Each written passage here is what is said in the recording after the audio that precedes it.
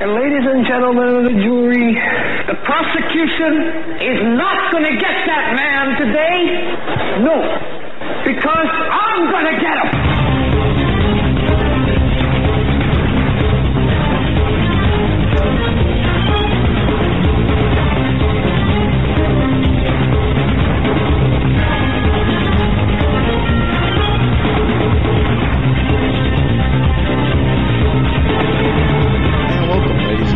To this edition of the Hagmann and Hagmann Report. We are coming to you live from Northwest Pennsylvania. You can hear us on Global Star Radio Network. You can watch us live on YouTube. Team K9 is the search term, or the official Hagmann and Hagmann Report, as well as simulcasting on Blog Talk Radio. And all that is compiled on our show website, HagmannandHagmann.com. We have our news information and updated content on HagmannReport.com.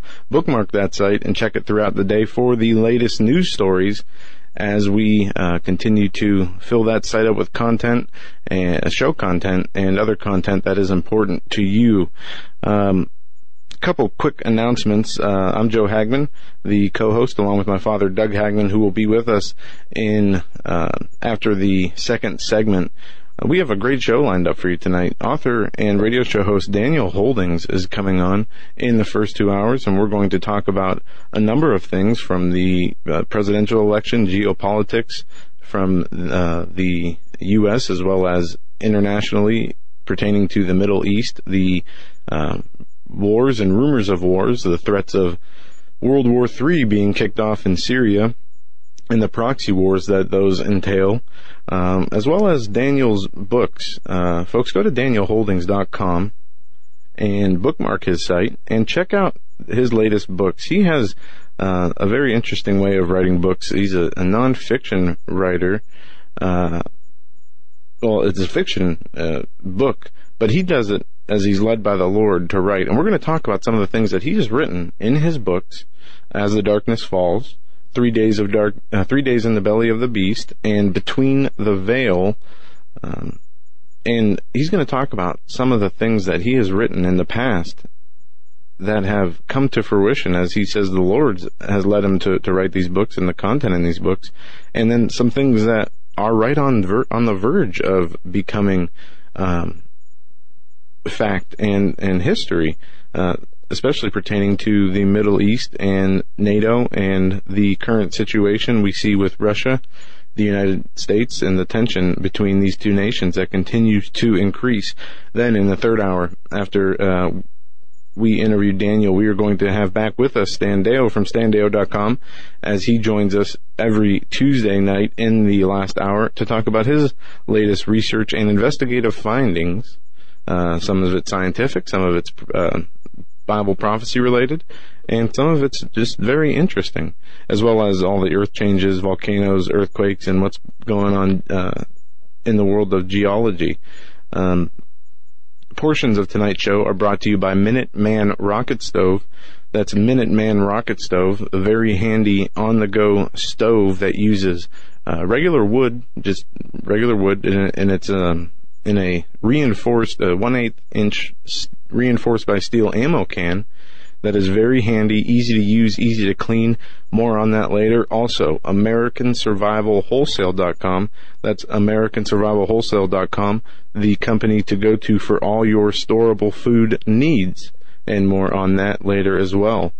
We're not going to waste any more time. We have our guest with us, Mr. Daniel Holdings. Daniel, it's great to have you back on the Hagmann and Hagmann Report. Joe, thanks so much, buddy. It's always good to be with you guys. And are you running solo today, or is your dad around? No, he's around. He will be with us after the second segment at the beginning of the second hour at the latest. So you'll have him for at least an hour. So you and I can get down to the nitty-gritty right now, then. Absolutely, we can. Let's jump right into it. Well, look, these are serious times, and we have a serious message tonight. And because of that, I'm going to start out the evening by offering a serious offer, a serious discount on my books. And on it says, As the discussion progresses, I think you will understand why I'm doing it. Because honestly, and this is not, it's not hyperbole. I'm not just saying this to shag some books. I am telling you honestly, I do not know how much longer they will be available. And you will understand that as the discussion moves forward, because I think time is so short in the current life as we know it. We buy and sell normally. We transact business on the internet, but as some things will come out, you're going to see in very short order that those things are going to change. And I'm not talking about we'll not be here tomorrow, although perhaps some of us might not be. I'm simply saying that things are about to change. So I have a serious discount for you. So if you go to my website, danielholdings.com, and you buy any of my books, and when you go to checkout, if you put the coupon code in SIRIUS, get it for a serious discount, you'll get an additional 15% off. Now, my books are always at a discount compared to Amazon or any place else. You can get them when you buy them on my website. That's why I suggest you go there. I can't honor anybody else's website. I can only give you the discount on my website, 15% off when you put in the coupon code SIRIUS. Now, in addition to that, and I want to get all this stuff out of the way at the beginning so you understand why. Okay. There's something called the package. The package is all three of my fictional books. And if you buy them, they're already at a discount of, I think it's 15%, or perhaps even 20% off of if you just bought them individually. However, for those individuals, because the holidays are coming up, or those individuals that have read the books and want to buy the books for other people, if you want to give those books as a gift, when you purchase 2 packages at full price, I will give you a third package for free. So it's a 3 for 2 offer. And that way you can be sure to give those as gifts. Now, why am I talking about these things, Joe? Is this just a means to peddle books? No, because as you said in your introduction, and many of your audience already know me, they've heard me before, so it's some of this stuff is not going to be new to them, but we're going to delve into some of the stuff that is coming to pass now. But let me say on the forefront, I am no prophet. I've never said I was a prophet. I did write these books according to the leading of the Holy Spirit. God gave me the things to write. I put them in there. I had no idea that some of those things would be coming true and other things look like they would be coming true. So let's just recap some of the things that have already come true, Joe, out of those books. The first book I wrote was 3 Days in the Belly of Beast, and I think I wrote it, I don't know. It's just, last year came out in its third edition, but I wrote it, I think, in 2009, 2010, maybe, something like that. And in that book, I wrote that they discovered the God particle, which they ended up actually discovering the God particle. And I wrote that the scientists were actually looking for a parallel dimension, meaning a place that they could look into, that they wanted to bridge the gap between dimensions and look into there. Well, just last year, with the experiments at CERN and Large Hadron Collider, in fact, that was their stated goal, to look, and I had no idea back, 7, 8 years ago when I first wrote the book. Now, there's a bunch of other stuff in that book that has happened, throughout the years, and I had no idea that would be the case. That's the book that they found in the ancient Torah code along with my name and some of the storylines in the book.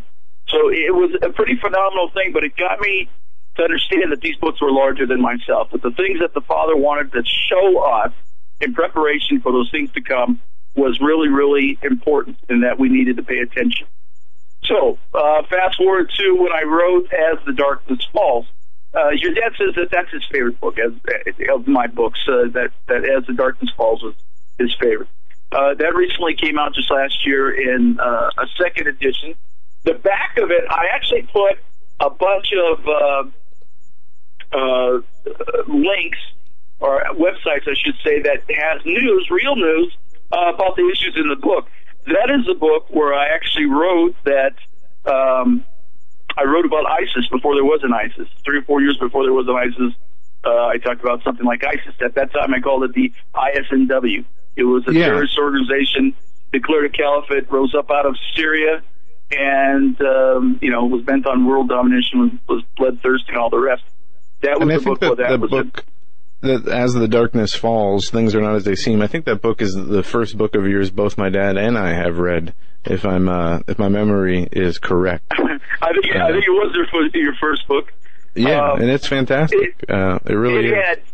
Thank you. But again, it's not me. It's the Lord. He gets all the credit. Something else that came out of that book, and it was kind of a side.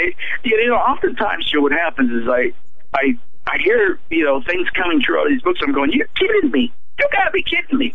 Because it's not like I wrote this stuff and say, oh, this is going to happen.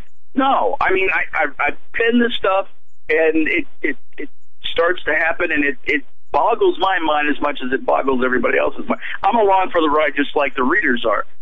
Something else that came out of there is that there was I said that Russia would start an Eurasian trade pact. Now this was, again, I wrote the book in 2012, I think, or 2011, came out in 2012. I said that Russia would start a Eurasian trade pact.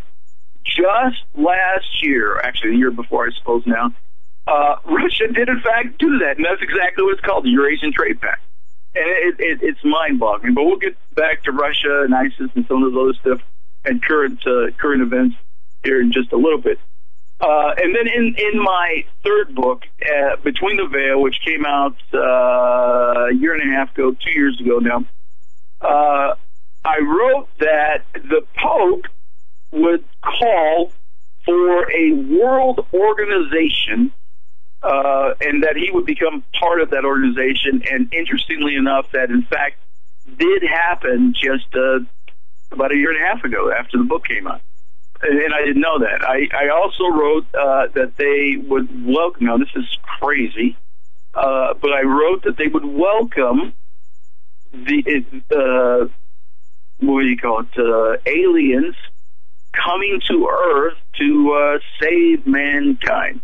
And we know by the work of Tom Horn and Chris Putnam that this is actually a thought that they have. They actually believe that this is going to happen. And so, again, things in those books coming to fruition that I had no idea about, and it just happens.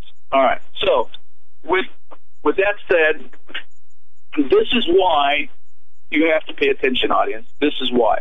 It's not because I want to sell books, although I do want to sell books. I'd be lying if I told you it wasn't true. I need to. This is where the way I make a living. But that being said, in these books, and those are just 6 things I brought out of those books that are actually talking about stuff that's going on right now in the news. Now, Joe, it boggles the mind about where we are in time. And if I were to tell you all of the things that have come true or will be coming true out of those books, people would not believe me. And I hesitate to tell you what I'm about to tell you now, but it's very, very important, so we need to pay attention. Where we are in time is all the things that the Father, that the Holy Spirit had shown me, and I put in a fictional storyline. All of those things have come to a crossroad. Some of the forefront preparation has been done, and they have began to happen, but we're about to see a bunch of those things out of those books come true. And again, Joe, it's not because I'm such a smart guy, because I have my finger on the pulse of, the latest intelligence briefs, or, I'm a scientist and I understand the wonders of none of that. I am just telling you via the Holy Spirit that the Father wants to warn us that life as we know it, life as you, Joe Hagmann, and Daniel Holdings know it, is about to change forever. And we as a people, we as a body, we as believers or individuals, we need to be prepared for that which is coming. Because that which is coming, first of all, if you don't know Yeshua, if you don't know Jesus, will be horrific for you. You'll be scared to death. The Word says that in the last days that men's hearts will fail for fear by the things that are coming upon the earth. And that is just the facts. That's just the way it is. For those of you that know the Lord and you're not prepared, and I'm not talking necessarily physical preparedness, I'm talking spiritual preparedness. If you haven't led a life of repentance, if you're not on your face, if you're not doing His Word, if you're not doing what He tells you to do, then you're going to find a hard time in finding the peace that surpasses all understanding. Peace that surpasses all understanding that Jesus promised comes with a walk with Him, with a close walk with Him. And coming into these days, we will need to walk closer than we ever have before. And that, my friend, is the bottom line. So, I mean, we have all kinds of places we can start right now. We have earth changes. And by the way, Stan Deal's a friend of mine. Holly Dale's a friend of mine. Holly said something one time. I said to her in an email, I said, not to toot my own horn, but this, and this happened in my book. And she said, if it's worth a hoot, it's worth a toot. So I've tooted my own horn. There you go. For a point, though, again, audience, it's imperative that you get a hold of those books and that you start reading now. We can ship right away. The coupon code is SIRIUS. If you get on DanielHoldings.com, you go through the checkout process, you put in the coupon code SIRIUS, you'll get 15% off the books individually. If you buy the 3 packages, you won't get a discount on them, but I will give you 2. If you buy 2 packages, I will give you a third one for free. So you can do that to your friends. This is how important this is. You know, we are looking, Joe, at a time that mankind, I dare say, has never seen. Jesus said that when he would come back, that it would be as in the days of Noah. Now, I guess that's a good place to start. What was happening during those days? Ask yourself that. What was happening? Off the top of your head, Joe, what was a couple of things that strike you as happening during those days? During which days? I'm sorry, Daniel. Noah's days. Noah's days. The evil was abound. You had the carelessness of the populations, the turning away from God. You had the different, what the Old Testament calls abominations. You had just a whole number of things that are very strikingly similar to today's day and age. When it comes to, people being, in scriptures it talks about how they were, it gives a few examples, marrying and giving into marriage, eating and drinking, basically painting a picture that the people who were on earth were all encompassed in their own selfish needs and desires. And, before the flood, it also says that people thought nothing but evil continually. So there was if you would, what we call today an antichrist spirit that had engulfed most, all but 8 of the population, and that's Noah and his family. You even had Sodom and Gomorrah, the towns of Sodom and Gomorrah that were destroyed if it wasn't for the Lord leading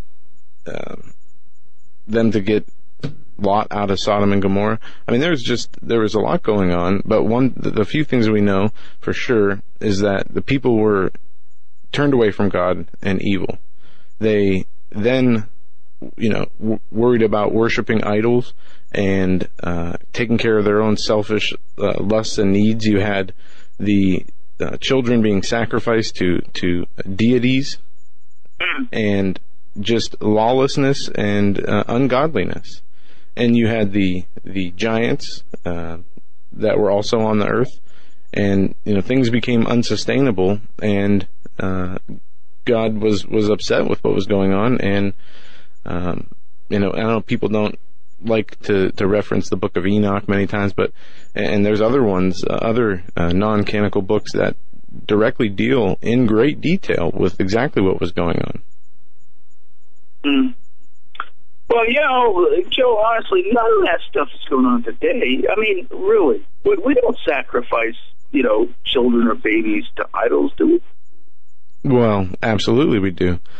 And two prongs to that answer. One is the whole abortion industry, and just because there is not a overt idol in the public eye that can be seen, doesn't mean they don't do it in the name of a false god or for the satanic sacrificing. Then there's an underground of abortion where it's more satanic ritual abuse type abortion, where they will impregnate sex slaves and other unwilling participants just to deliver the baby to sacrifice it. Mm-hmm. And this is done, in a satanic, ritualistic type of atmosphere.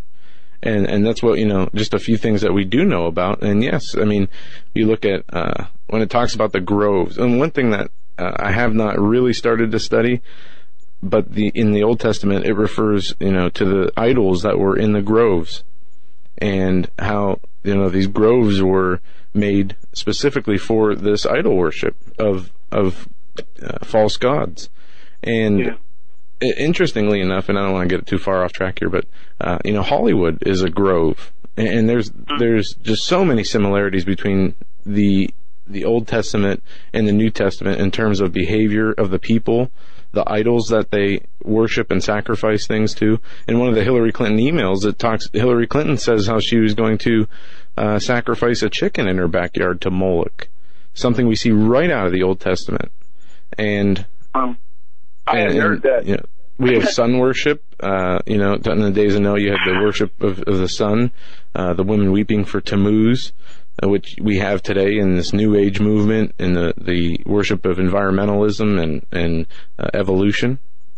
So there's a lot. I mean, there's a lot there. Well, you just kind of nailed every part of those things I wanted to talk about.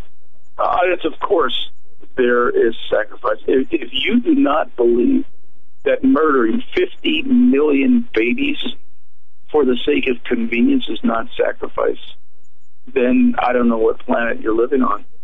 This is such a serious affront to the Lord. He weeps over the spilled blood of innocents. He is ticked off, if I could say it that way. He is angry at just that issue alone. Well, and there's some in the audience will be saying, well, woman has the right to choose and blah, blah. It doesn't even matter. I don't care about the political argument. I'm talking about reality.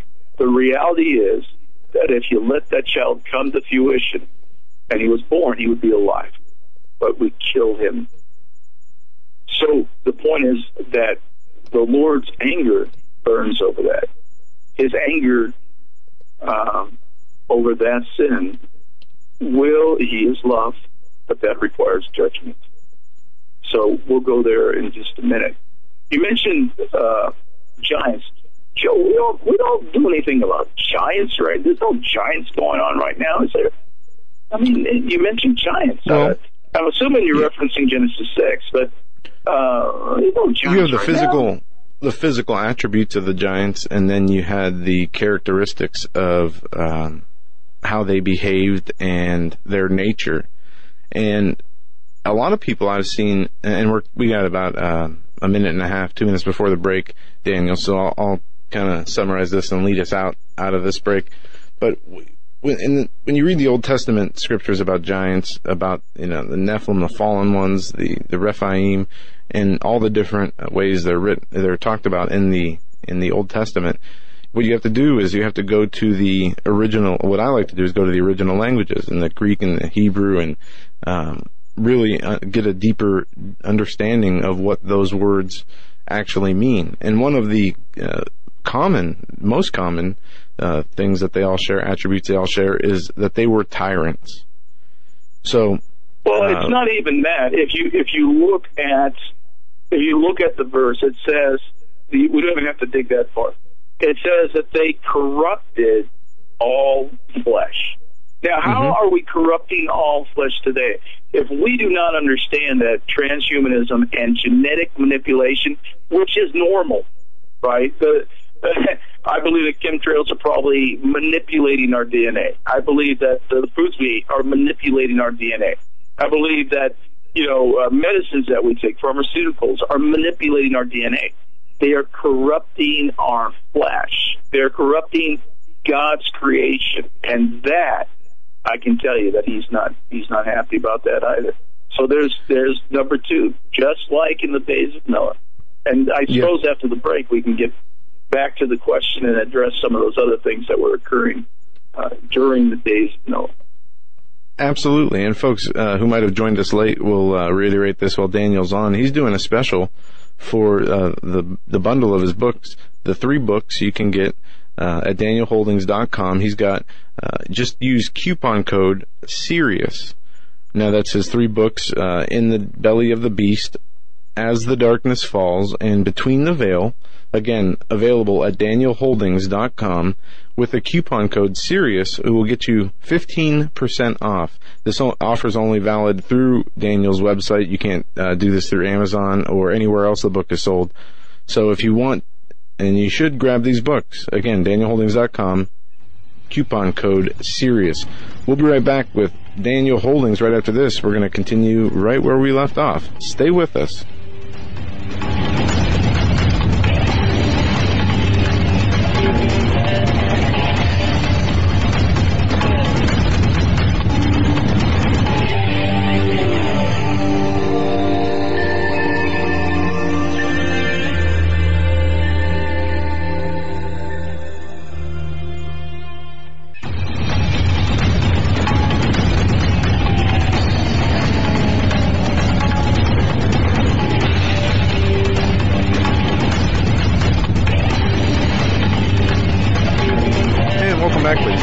To segment number 2 on this Tuesday edition of the Hagmann and Hagmann Report. Just 3 weeks away from the election that everybody can't wait for to be over, I imagine. At least if you listen to this show and pay attention to the news in any degree. November 8th is the date for that election, and there is lots of stuff to talk about pertaining to that. But a nice little change of pace tonight. We have author Daniel Holdings joining us, and he has been generous enough to create a special for our listening audience tonight.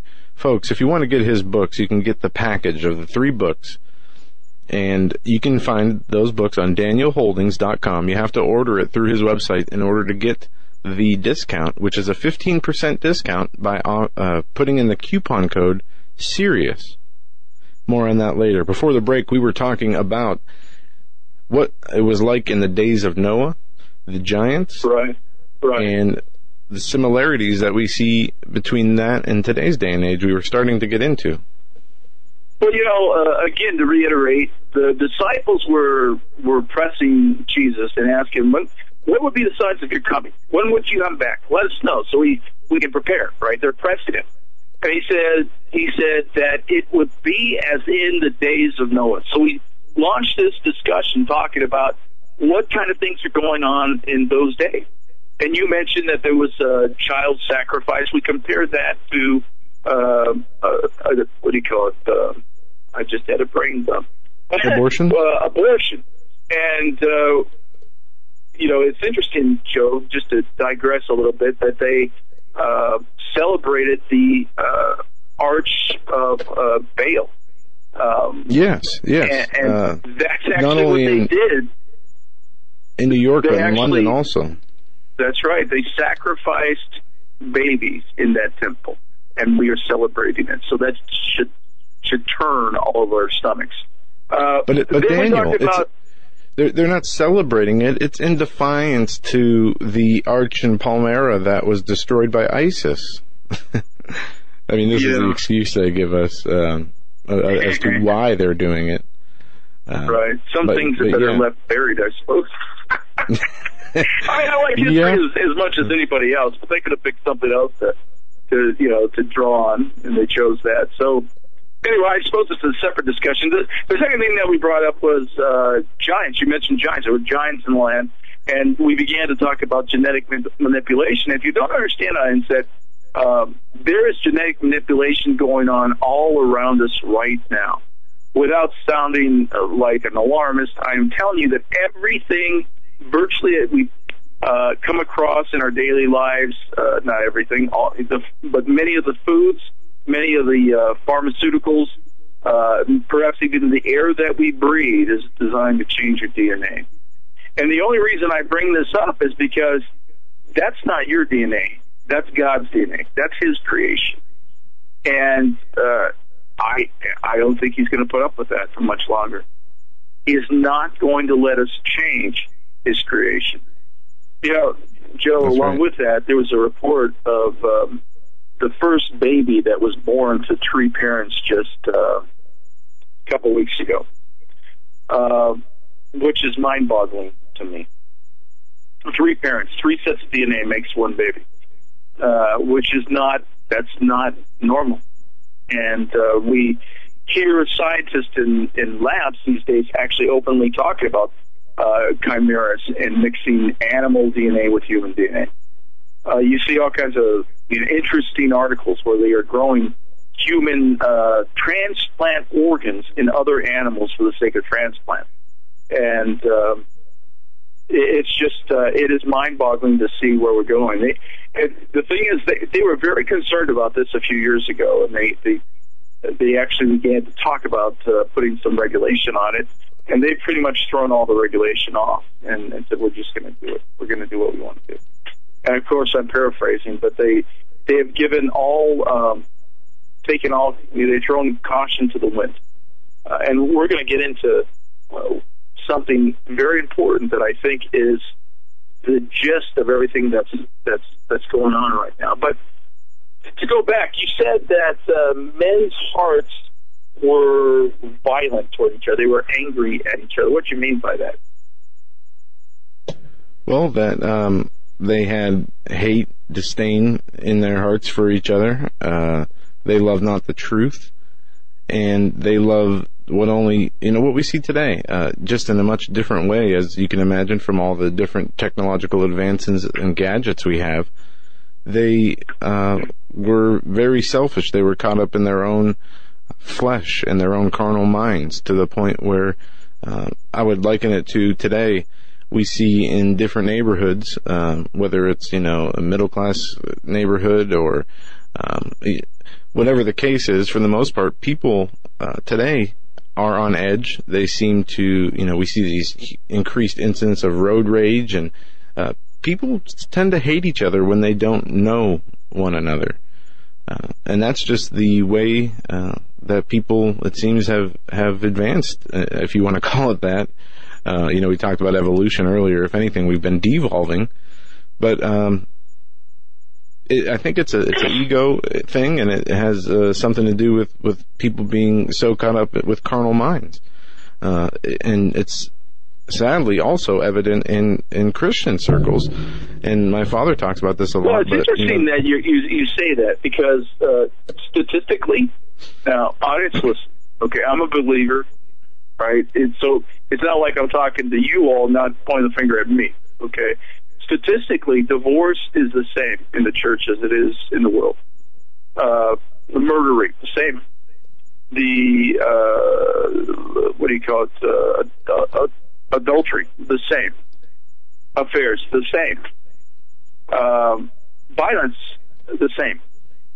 The church today as a whole is not necessarily reflective of the church that Christ is supposed to come back for. We look like the world, and we need to understand this, because His people are not on their face. They're not dying to themselves. And it is a separate issue, but when you talk about violence on the earth, we are called to be salt and light. And if we can't even maintain our own households, single parent families, the same. Out of wedlock births, the same. If we can't even maintain our own lives in a godly basis, how in the world can we be salt and light? And again, I'm not pointing the finger at you all, I'm pointing the finger at me as well. This body, this ecclesia that we are supposed to be, is not what we are supposed to be. And it's time to get serious. And this is part of the reason why we are addressing these things tonight, because, folks, he's coming back. And he's coming back for a bride, a spotless bride.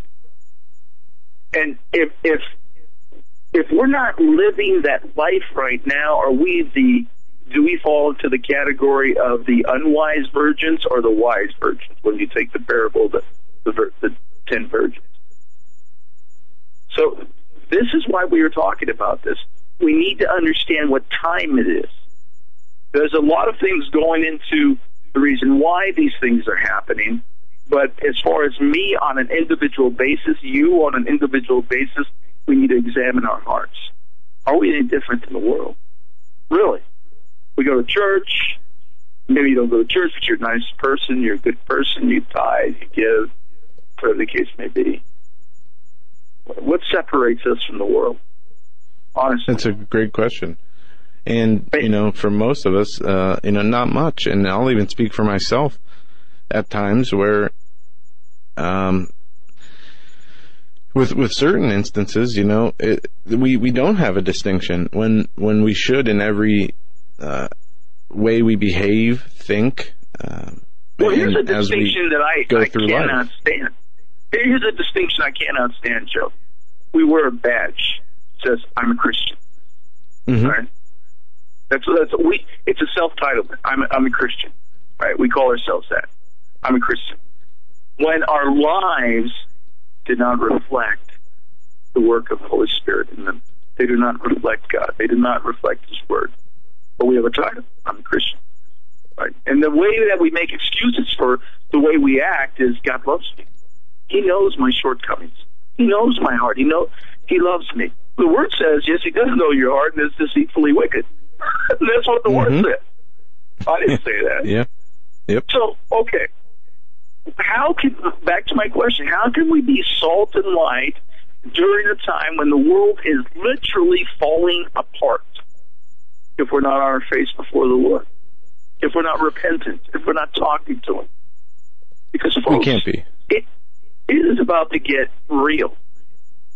Understand what I'm saying. All of the things that your guests, Joe, have been talking about for years, all the things that the Watchmen have been talking about for years, many of those things are about to come to fruition. And we're just playing the same old tune. We're the same old people. We're not repentant. We're not on our face. We're not keeping His Word. That's and right. Again, folks, I'm pointing the finger at me too. Things are about to get really, really serious. If there was ever a time for us to be serious about Him, it's now. Absolutely, but I digress. It has to be now. So back to this idea of men's hearts being violent, right? Look, if you don't believe me, Joe, I saw some ugly news just the other day. There was a woman, and I'm sure you read the same report. There was a woman that she was in a wheelchair. She wanted to use the restroom of a migrant camp, and she was raped in a wheelchair, disabled, right? Raped. Right. There's another woman that was beaten, senseless. I don't know if she died or not, in New York City, and other people were walking by and watching. You have reports like this all over the country. On top of that, you have, cops being shot. You have Black Lives Matter doing their protests. You have all of this ugly stuff, even in our own country. Yeah. I mean, and the stuff that we've seen today come out, I did a report on it. There was a 90-year-old woman in Germany who was raped by a 17-year-old immigrant. And the Oktoberfest, going back a little bit, Oktoberfest saw a dismal amount of attendance compared to years previous because of the sexual violence, the groping and other sexual violence and assaults and rapes that have been happening not only in Germany, but across Europe, where we've seen a huge influx of these refugees being brought over as planned into these nations. And one thing that we need to make sure we mention about this is that these people know exactly what they're doing, knew exactly what they were doing, talked about infiltrating and invading the West through the immigration process. And we have the leaders like Hillary Clinton, like Obama, that want to continue to bring these unvetted immigrants into this country.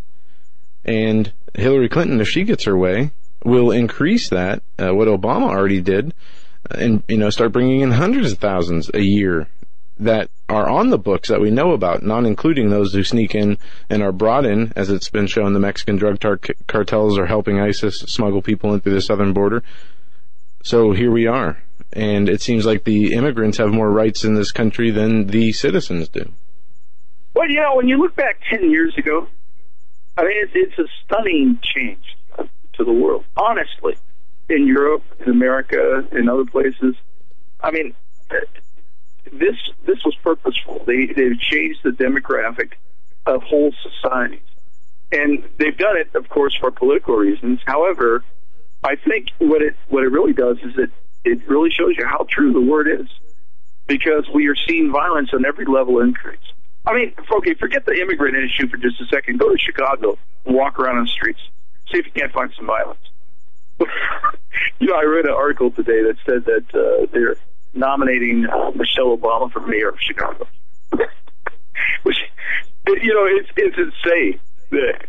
Even in our own country, we're seeing a societal change that no one 10 years ago could have even figured. The word says that in the last days that men's hearts will wax cold, and that their love for each other would wax cold. That's what we're seeing, Joe. This is the time we live in. You mentioned, I asked you tongue-in-cheek, well, there aren't giants, are there? There's no giants. Many people think the UFO phenomena are really Nephilim in disguise. And I would tend to agree with that. This whole phenomenon, this whole UFO phenomenon is increasing. You're seeing sightings and strange phenomenon increasing left and right without explanation. I think it's directly tied to that. Yeah, and when you look at the history of that, Roswell being I guess the first and most prominent UFO investigation, conspiracy, event, whatever you want to call it, that happened in 1947, the year that Israel was given nation status again, and the year the United Nations was founded, after the heels of, the most destructive world war in the history, in our history, written history, by war. And we know that, about the Jubilees and the prophetic timeline that many people believe started then. 20 years later, you had Israel recapturing Jerusalem during the Six-Day War. And that is a very important year, 1947, which brought us both, a major prophetic event being fulfilled, that being Israel returning as a nation and the people of Israel returning to that nation. And you had this, UFO or weather balloon crash, whatever story you want to believe. So it was a very important year, very important time. And these, there's obviously, we have the angels in the spiritual world, and we have demons. And there's good and there's bad. And we know that the demons can disguise, and fallen angels can disguise themselves as angels of light. We know that they can deceive many, and a way to do that would be to make it appear as though there is another separate race outside of God's creation, and that in itself they would try to say is, proof that God didn't create the universe. And they're using this ancient alien theorist and the New Age movement to really push this along, to bring it in the forefront in people's minds, so that it gives another alternative outside of our Lord and Savior Jesus Christ for salvation and eternal life. Well, I mean, it's a good point, because, here's the lie that you will hear and this is actually in my books, in very short order, right, that you humans came from us, right? We planted your DNA here, right? We were the means of you crawling out of the primordial ooze. Right? We planted you here. We're your creators. You were a slave race made to mine gold. Maybe. I mean, that's there's what been movies done on that, but yeah. But the point is that you and I, audience, are going to hear that lie, and you've been forewarned. You're going to hear it in short order because there's a huge push. If you believe the WikiLeaks emails that talked about what's his name, Podesta, talking about disclosure, right? And then you have to understand, and Tom Horner. People need to make the distinction with those emails. A lot of those are written to Podesta from different people. One being one of the 6 astronaut who walked the moon, and he actually is dead now. And I don't remember his name. I had it at the tip of my tongue here. But there is a lot of, speculation and stuff in there that's pretty interesting. And many even are now saying that that's the whole reason the hack was done, is to try to, get the disclosure about aliens into the light of day. Yeah, well, the point is that it's a huge push. And with that, you're going to hear that we came from them. So just be ready. Because it's a lie. It's a lie right out of the hill. And we need to understand that. I actually talk a little bit about that in my 3rd book.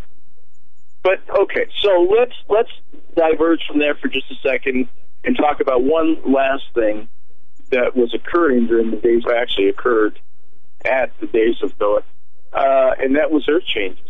You don't get a flood of that magnitude without earth changes.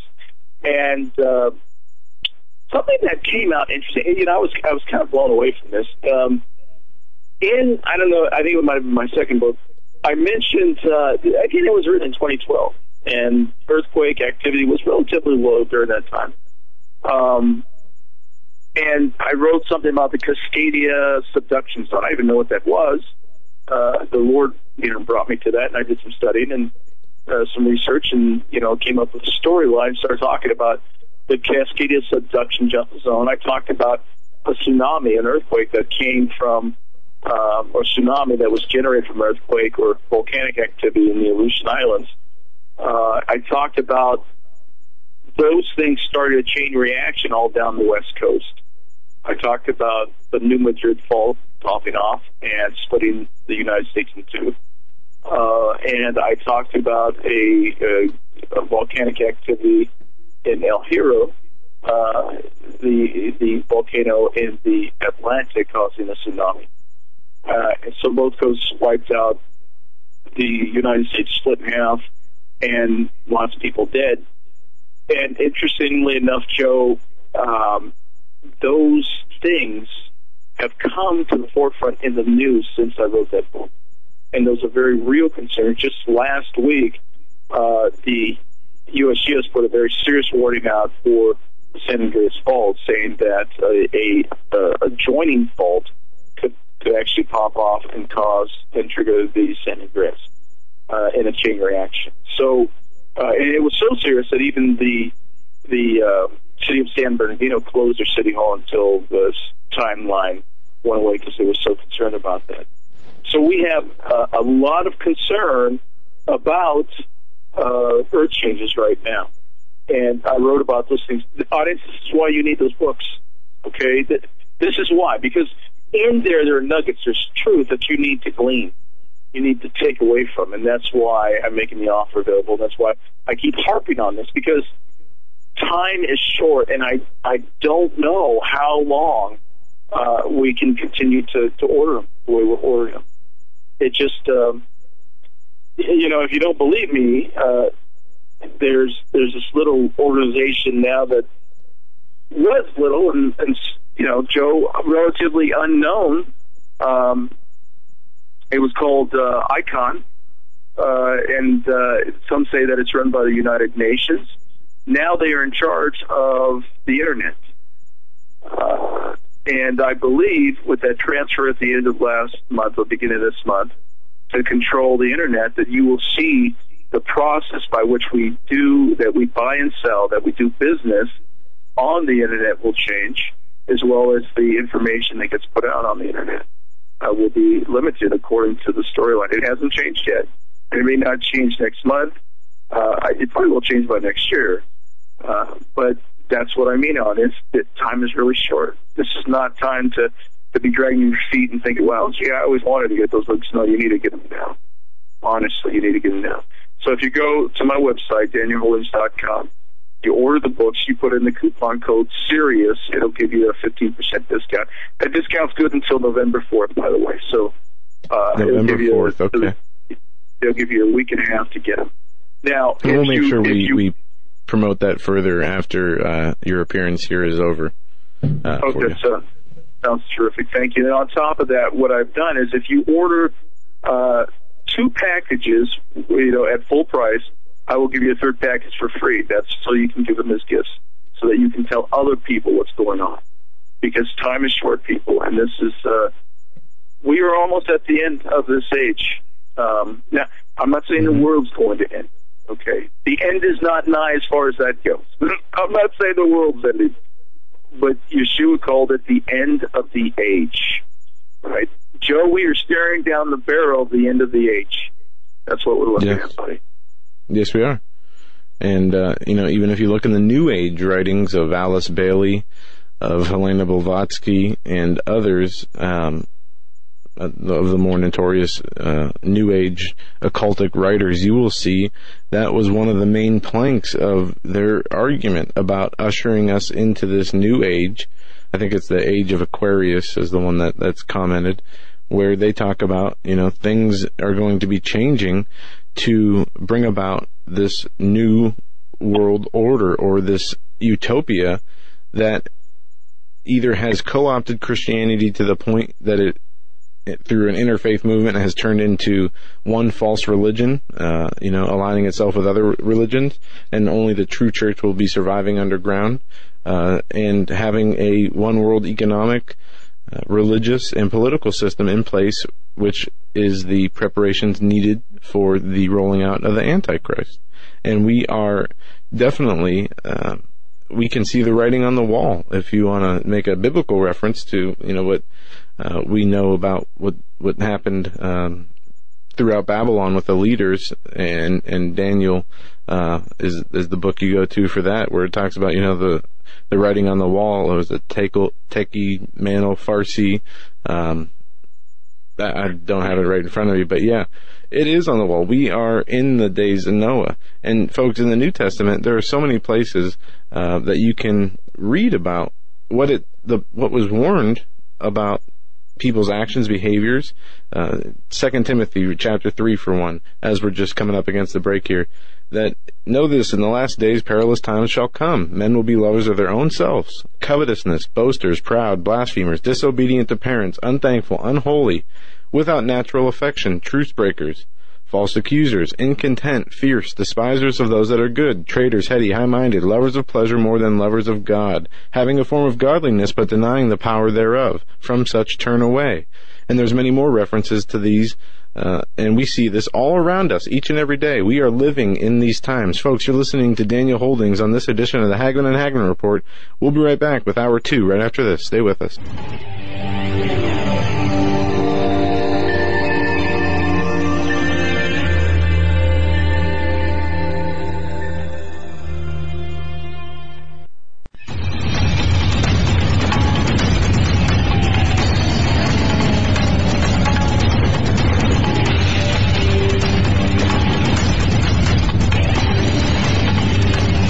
Welcome back, ladies and gentlemen, to hour number 2 of this edition of the Hagmann and Hagmann Report. We have a fantastic guest, Daniel Holdings. His website, DanielHoldings.com. You can get his books, a Hagmann and Hagmann special from Daniel Holdings for his books.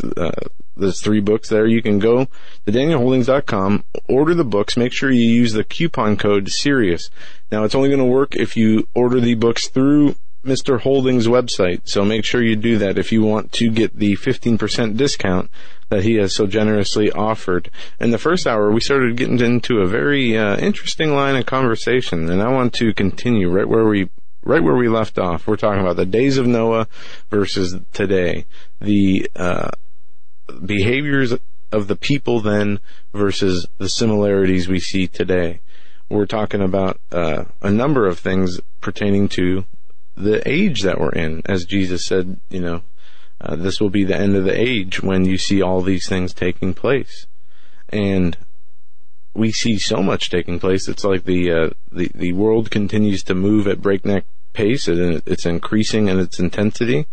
People are waking up out of the fog of, being caught in that mainstream media, cable TV world. And as they see their pocketbooks continue to be hurt from, the government actions, the interference and overreaching through regulations into each and every person's life who owns a business, just the ridiculous. I mean, we're at a point now where, if our founding fathers were around, and I've heard this said a lot, that, it would be a revolution. But we seem to be stuck as slaves in this system, and this system is a precursor to the New World Order satanic Antichrist system to usher in the return of our Savior. Yeah. So, that's about it. Well, one last thing on the days of Noah before we move to current events, because I think it's important that we link current events to the days of Noah so that we understand them. So that gives us a shadow by which to look at the sundial by. Most people don't know, or maybe they knew and they don't recall, that Nimrod was a contemporary of Noah. Noah was Nimrod's uncle, I think. So therefore they were alive at the same time. And the interesting thing that happened at the Tower of Babel was this. If I had to put one word on it, I would say hubris. The hubris of mankind was so demonstrated that Elohim, God, had to come down and stop them, because he said that mankind could do anything that they put their mind to if they didn't stop it. And thereby it would ruin his creation. So therefore he stopped them. And he scattered them and diverse language. And then they didn't learn from that, and, he sent the flood. So we are seeing a lot of similarities to these days that we live in now. But the thing that we need to understand is no time has there ever been in man's history that we have the ability to destroy ourselves the way we can now. We are seeing unprecedented moves in technology and militarily that bode very, darkly for mankind. And that's kind of where I wanted to take us during this hour, because we just got done talking about all the things that are similar to the days of Noah, as Jesus talked about in Matthew 24. So let's talk about some pragmatic things. We spent a lot, the first segment, the first two segments being spiritual. So let's be pragmatic. Let's talk about some of those political things that are going on today. Let's do it. And they actually lead right back to, my books. And it's not one long commercial for my books, but it may be one of the last times that you hear me talk about them. It's that serious. Now, As Darkness Falls or Between the Veil, one of the two, I said that Turkey, who is a NATO member, the only Muslim member of NATO, would pull out of NATO, and it would be a precursor to World War III. And Joe, because you and your dad pay close attention to the news, what are we seeing today with regard to Turkey? We're seeing a lot happening with Turkey, with NATO. We see the, as we mentioned in the first hour, the intense rhetoric between the U.S. and Russia from all-out World War III, from the Syrian conflict that has been going on to, Biden threatening cyber attacks against Russia, which in itself is an act of war. And Turkey is involved, as it is the old Ottoman Empire, and it is a part of Bible prophecy, of the Old Testament and the New Testament. And what we're seeing is Turkey is aligning itself with Russia, signing energy and oil deals with the company, and they are abandoning NATO. And some say, well, the NATO is abandoning Turkey. And I think Daniel dropped off, so we'll get him right back. But there is a lot going on when it comes to this nation and the role it plays in this World War III scenario, showdown versus NATO and the powers of Russia and China, Iran, Syria, and some will lump in there North Korea, even though it's a very rogue nation. It does play some role in the what we see happening today. Do we have Daniel back? Okay, not yet. And that might be him calling our studio. But I know Todd is working to get him back, and we'll get him back real soon. It's interesting sound effects. Yeah, that's coming through. Eric the Tech just gave me a funny look and asked if that was coming through. No, bear with us a second, folks. We'll get Daniel back in just a moment. But yeah, there is a lot going on between NATO, Turkey, and other Middle Eastern nations around this conflict. And we've seen the destabilization of Iraq, we've seen the destabilization of Afghanistan, of Egypt, Libya, and many more countries in the Arab Spring. And Turkey has been involved in this. We have Saudi Arabia and Qatar funding ISIS through, the United States funding ISIS through Saudi Arabia and Qatar. But the question is asked, is Turkey abandoning NATO, or is NATO abandoning Turkey? And there was a coup attempt. I would submit that NATO doesn't really want to abandon Turkey, because the fact that they're the only Muslim country in NATO, it was a trump card for them. It still is to some extent. It gives them an anchor in the Muslim world. However, as you so clearly pointed out, they are making some serious moves away from NATO. And in my book, I wrote that was a precursor to war. When they left NATO, interestingly enough, to side with Syria. That's what I wrote in my book, and that was years ago. It was 3 or 4 or 5 years ago that came out. So when you see Turkey, folks, you need to hear me. When you see Turkey leave NATO and side with Syria, i.e. Russia, who's defending Syria, then you know that it's on. This is why I'm talking to you now. This is how serious it is. This is why I wanted to talk to you tonight. I've been on your show before, Joe, and we talked about all kinds of interesting stuff. Right? Never before have I talked to you about the urgency of the things that are going on right now. This is a precursor to war. When you see this, know that war is near. The other thing that we need to talk about is of course, Russia making the moves that they're making. They did this audacious flyover from, I think it was, they flew over Iceland, they flew on the skirts of the, the Scandinavian countries down through, I think even the English Channel before they were intercepted by the RAF, Royal Air Force. But it was fast. These were fast bombers that were doing it, and it was a trial run for what's going on. We see, as far as preparation for nuclear war goes, just last week, they sent, now, Joe, this is mind-boggling, 40 million of their Moscowite citizens to nuclear bunkers last week, just to make sure they knew where they were and how to get there and see where. Now, who does that? The training. That's serious. Yeah, that's a good question, and many have speculated as to the reasons behind it. And one thing that I found is that they do in Russia, this was some kind of annual test, and I'm not sure, this probably overextended what they normally do in these type of tests and preparations, but this was apparently something that's happened before.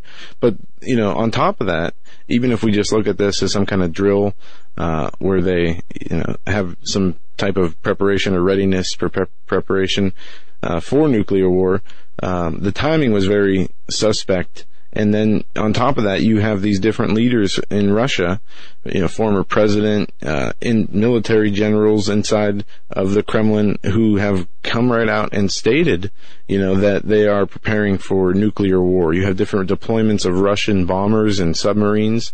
They are definitely on alert, on edge, if you will. Let me just cut to the chase, okay? Because we're running out of time in the discussion. Again, I want to cover other ground. There was an article that came out today that I think says it all. It was out of the All News Pipeline, and a Russian insider close to Vladimir Putin said that a war between Russia and the United States could and most likely will break out before the United States elections. Now, why am I telling you this? To scare you? No. No. Again, I hate to keep beating the source, but audience, you have to hear me. This is why you have to get those books. In my books, and on the air, because I do radio as well, my own shows, I have stated over and over and over again that Barack Hussein Obama is the last president of the United States. That is what I've said publicly, both in my fiction books and publicly on the air. And I stick to that, Joe. Whatever they have to do to stop this election, they will do. Or even if there is an election and Trump or Hillary, when it doesn't matter. We are about to see a change to the New World Order. And that change does not include the United States. I mean, there will be a shadow of this country left. But it will only be a shadow. The government that you and I know, it won't be the government then. Do I sound like a nut? If you think so, just look at the moves that have been made by this administration to usurp the Constitution of the United States. If, in fact, they could kill a sitting chief Supreme Court justice without an autopsy, they can do whatever they want to do. Because the masses will not do anything about it. Yeah. We are looking at a change in the fundamental foundation of this country. And if you think for 1 second, audience, that this election is going to make a difference to their agenda, then you're thinking wrong. Because they will do whatever they have to do to move their agenda forward. They have the seat of power right now. And you can tell me, well, Daniel, we need to pray, and God can do of course God can do whatever he wants to do. But you know what? Now, this is hard truth, Joe. People don't like me talking like this. When you look at the word, if I can add, you're no matter who wins the election, and let's just for the sake of argument say Donald Trump is real, what he says he plans on doing if he were to become president, and he has a vision to better restore America on American values. We've seen how many presidents have been assassinated, and that's outright assassinations, not including mysterious deaths that can be attributed in different ways. We know that the Clinton criminal machine and all their cronies work for this satanic elite. And you're right, they will stop at nothing. And we always seem to look for one person, whether it's a president or whatever, to be our political savior, to put everything, to make everything right. And that will never happen. So, I mean, as you said, their agenda has been in the works for centuries, if not millennia, from the Tower of Babel.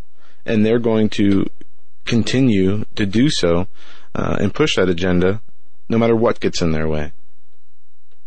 Well, I mean, here's the thing. What I started to say is that we hear these things and we wring our hands and we become fearful, right? But Jesus himself said that these things must happen. He outlined in Matthew 24 what life would be like before his coming. And we just spent the first hour talking about the days of Noah. How does society look like? How does the world look like the days of Noah? And, we sit in America because I'm a veteran. I love this country. And we don't want to let loose of the things that are familiar to us. But I am telling you that when Jesus said these things must happen, he has a timetable. And we can pray all we want to. Now, careful that you're not kicking against the goats. Because what if, in fact, this is what he envisioned when he said that? What if he knew these things were going to happen, and that's why he said that? And as painful as it sounds for us that live in America, what if America is the only thing that stands between the elite, the powers that be, and the New World Order, where you will need a mark to buy and sell? I think that is exactly the case. So, I don't think for a second that this facade of a race. I was sitting somewhere the other day, and somebody was saying, "Oh, Hillary Clinton's up by," the news said that Hillary Clinton's up by something like 8 points or something, 12 points. I wasn't trying to eavesdrop on their conversation. I turned around and I said, "I'm sorry, I don't mean to eavesdrop." I said, "But there is no way." Hillary Clinton's not even showing up to events. She's not even out in public. How can she be up 12 points? It's ridiculous. So whatever they have to do, however, they have to lie, cheat, and steal. They're going to get their agenda moved forward. But I don't even think there's going to be an election. That's just me. I think that either war or financial collapse will happen before that. And the two go hand in hand, Joe. When you see war, you see financial collapse, because war is designed to cover up financial issues. And if you don't believe that there are things simmering, actually boiling on the front burners as far as the financial industry goes, remember, I was a business guy for a long time in the financial world, right? So this is the kind of things I paid attention to. Deutsche Bank has $48 trillion of derivative debt that wraps the world. $48 trillion, right? And everybody's saying, well, the German government, which Deutsche is under because the German bank, will come in and save them, just like the United States saved, the United States from the 2008 debacle. Here's the problem. Deutsche Bank derivative debt of $48 trillion outweighs their measly GDP of $7 trillion. So there's no way that Germany can even fix this. They can't fix it. Right? You can only kick that can down the road so long, and they've kicked it as far as they can kick it. Yep. Excuse me. This contagion will wrap the world. You will see, and again, audience, I'm just telling you, this is why you need to get those books. I wrote these things in those books. This is what the war gave me years ago. You will see the euro collapse. The euro collapsing within short order will cause problems in the United States. You will see the dollar collapse. You will see the yen collapse in Japan. You will see China's currency collapse. Yes, even though they have gold, you're going to see China's currency collapse because they have a whole different problem going on there. Actually, it's more the same. It's greed and stuff, but they're going to collapse as well. And Russia's not doing so well. In fact, I even read just the other day that Saudi Arabia's economy is hurting really bad. And they're worried about the kingdom. The banks. I saw that too, yeah. And that caught me unawares. I had no idea. So you're about to see the world's financial systems, which is all interconnected, collapse. So what will you see first, the collapse or war? I think you probably see both. One goes with the other. Yeah, they do. And, I guess, we've had economists on in the last few weeks talk about, we'll say Trump does win the presidency by some miracle of, with all the election rigging and Soros-owned voting machines. Let's say he gets in. There have been talks that they will crash the stock market and the U.S. economy in order to, to destroy his presidency. And then there's talk that if Hillary Clinton wins the election, that means imminent war with Russia. Yeah. Well, so they're both on the table. I mean, and they've been on the table regardless of who gets into office. And, you have to ask the question, kind of like the people who have come out and accused Trump of sexual misconduct that have known him, for 30 years and worked with him on, never said a word until conveniently, a few weeks before the election. Then they all decide to come out, and then you find out that there's holes in their stories, and some of them work for the Clinton Foundation, and they're on the payroll. We learn that they come out and intentionally tried to create violence in these Trump campaigns, and I don't want to, continue to go off on that here, but it's all politics, honestly. I mean, yeah. Look, if I had a politics. choice, I'd probably pick Trump, right? If I had a choice, but I think. Okay, look, I'll make everybody mad. That's what I'm here for. A little dose of truth will make you mad. There are plenty of pictures where Trump and the Clintons were elbowing each other. Trump was a Democrat. He was at their wedding. Yeah, he was a Democrat not too long ago. They're all the same people. They're cut from the same cloth. Now, it's true that Trump is saying some things that I like, right? Actually, a lot of things I like. But the fact is, he made his money in real estate and casinos. Okay, is this a man of high moral standing? Don't get me wrong. I think he's shrewd and he's smart, right? I think he knows I'm a business guy. I can appreciate his business sense, right? I would hope that business sense would bring the country back around, right? But the fact is, as a person, he's no different than the rest of them. I hate to say that. So, okay, you got Clinton, who's mafioso, right? And she's a Clintonista, all the baggage that she has. The fact that I read you're giving a bad name to the mafia, Dan. I just read the something that said that she actually, according to somebody in Justice, said that she would be disqualified for federal service. So she couldn't even run for the presidency, right? Mm-hmm. That's not stopping them. Let's not get the truth. Let the truth get away. The facts get away of.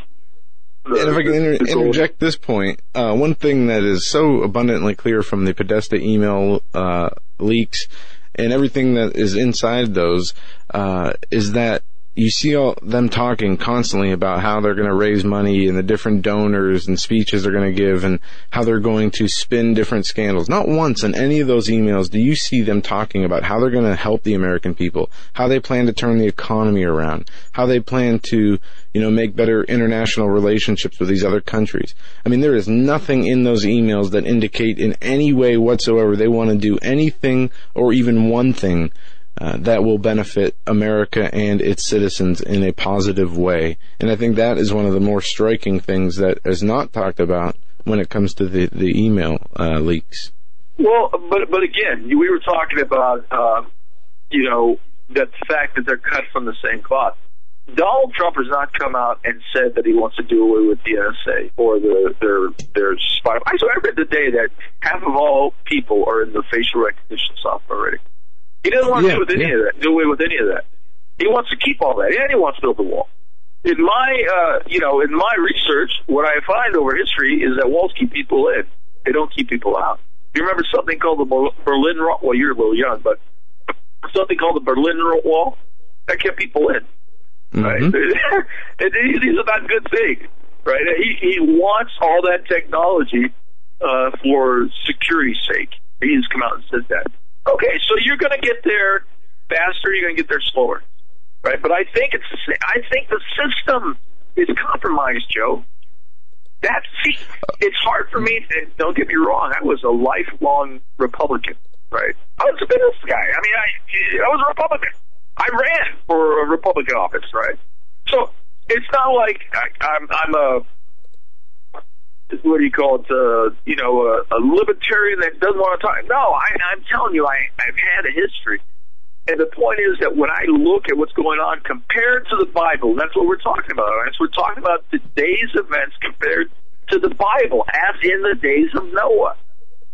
They are cut from the same cloth. And what we are going to see with either one of them, either faster or slower, we are going to see that end-time system. Yeah, you're right. And Daniel, we're up against our last break in this interview.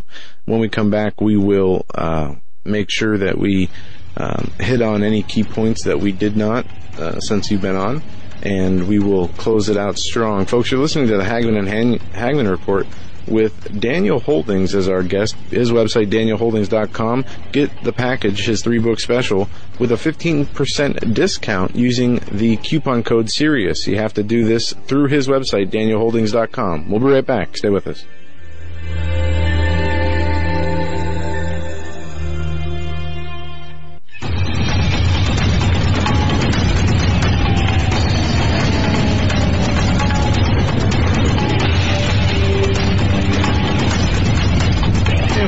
Ladies and gentlemen, to this segment of the Hagmann and Hagmann Report.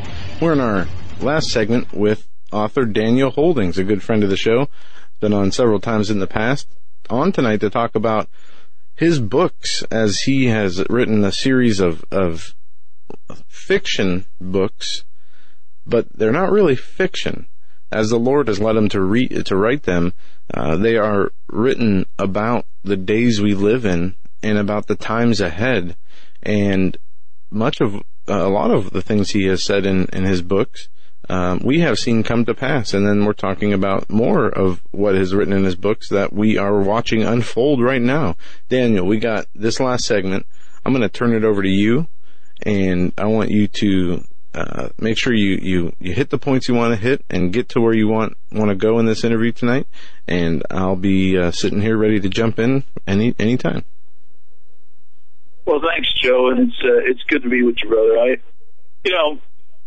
I talk about these things, and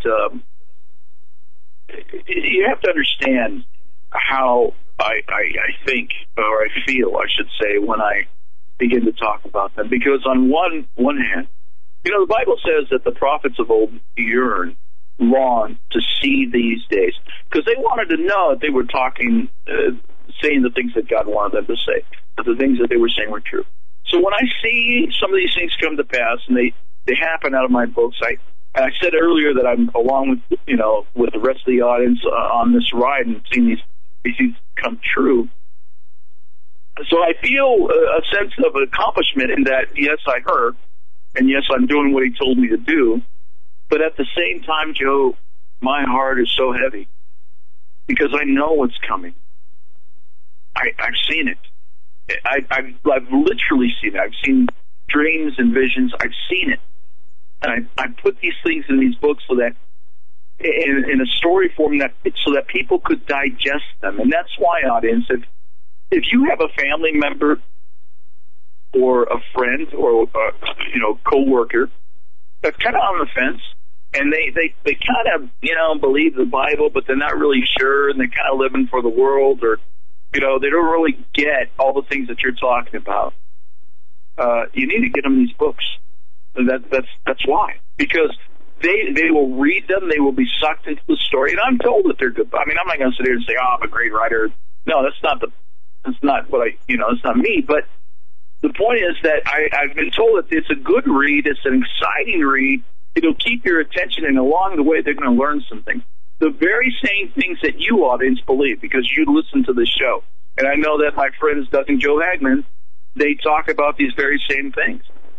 So this is a great way to reach out, to people that you work with, family members or friends, in order to get them on board with truth, because that's what those books are about. They're about truth. That's what that Sirius discount is all about. Go in there, type in Sirius, SERIOUS, when you check out, it'll give you a 15% discount. And if you wanted to give away the package as gifts, then for every 2 you buy, I will give you a free one. When you pay for them at full price. So please do that. Do that for your friends. Do that for your family, because time is really short. Joe, with this last portion, I wanted to talk about how life is about to change. See, we need to understand this. You have a lot of people that come on here, our friend Steve Well, as an example, that talk about preparation, to do those things to prepare, right, to physically prepare. And all that's great advice, okay? But when I say that you will not recognize the world in a very short time, I am dead serious. Everything that you thought you knew is about to change. The way you all talked about this a lot, the way you get your groceries. If you can go to Kroger or Walmart to get your groceries, you're not going to be able to do that anymore. So yes, you need to store up food and water to prepare for that. But what are you going to do when you see people hurting? What are you going to do when you see people dying? What are you going to do when you see mushroom clouds? What are you going to do? How are you going to live during that time? You see, that's really what I want to get to right now. I've laid out a bunch of stuff out of my books for you tonight. But the point is, how do we live during a time like that? More importantly, how do we be effective during a time like that? Because we are called, Joe, to be salt and light to a dying world. And I spent some time earlier talking about what it takes to prepare for that time, spiritually, emotionally. The word says that he who loves his life will lose it. And he who loses his life for my sake will find it. Paul said to be absent in body is present with the Lord. That doesn't mean I'm going to lay down. And no. I'm going to protect my family. I'm going to protect my belongings. I'm going to protect myself. But in the end, death doesn't win. And if we are so afraid of losing our lives or losing our stuff, you are going to be ineffective in dealing with the life, the physical life that we have after things change. Because you're not going to want to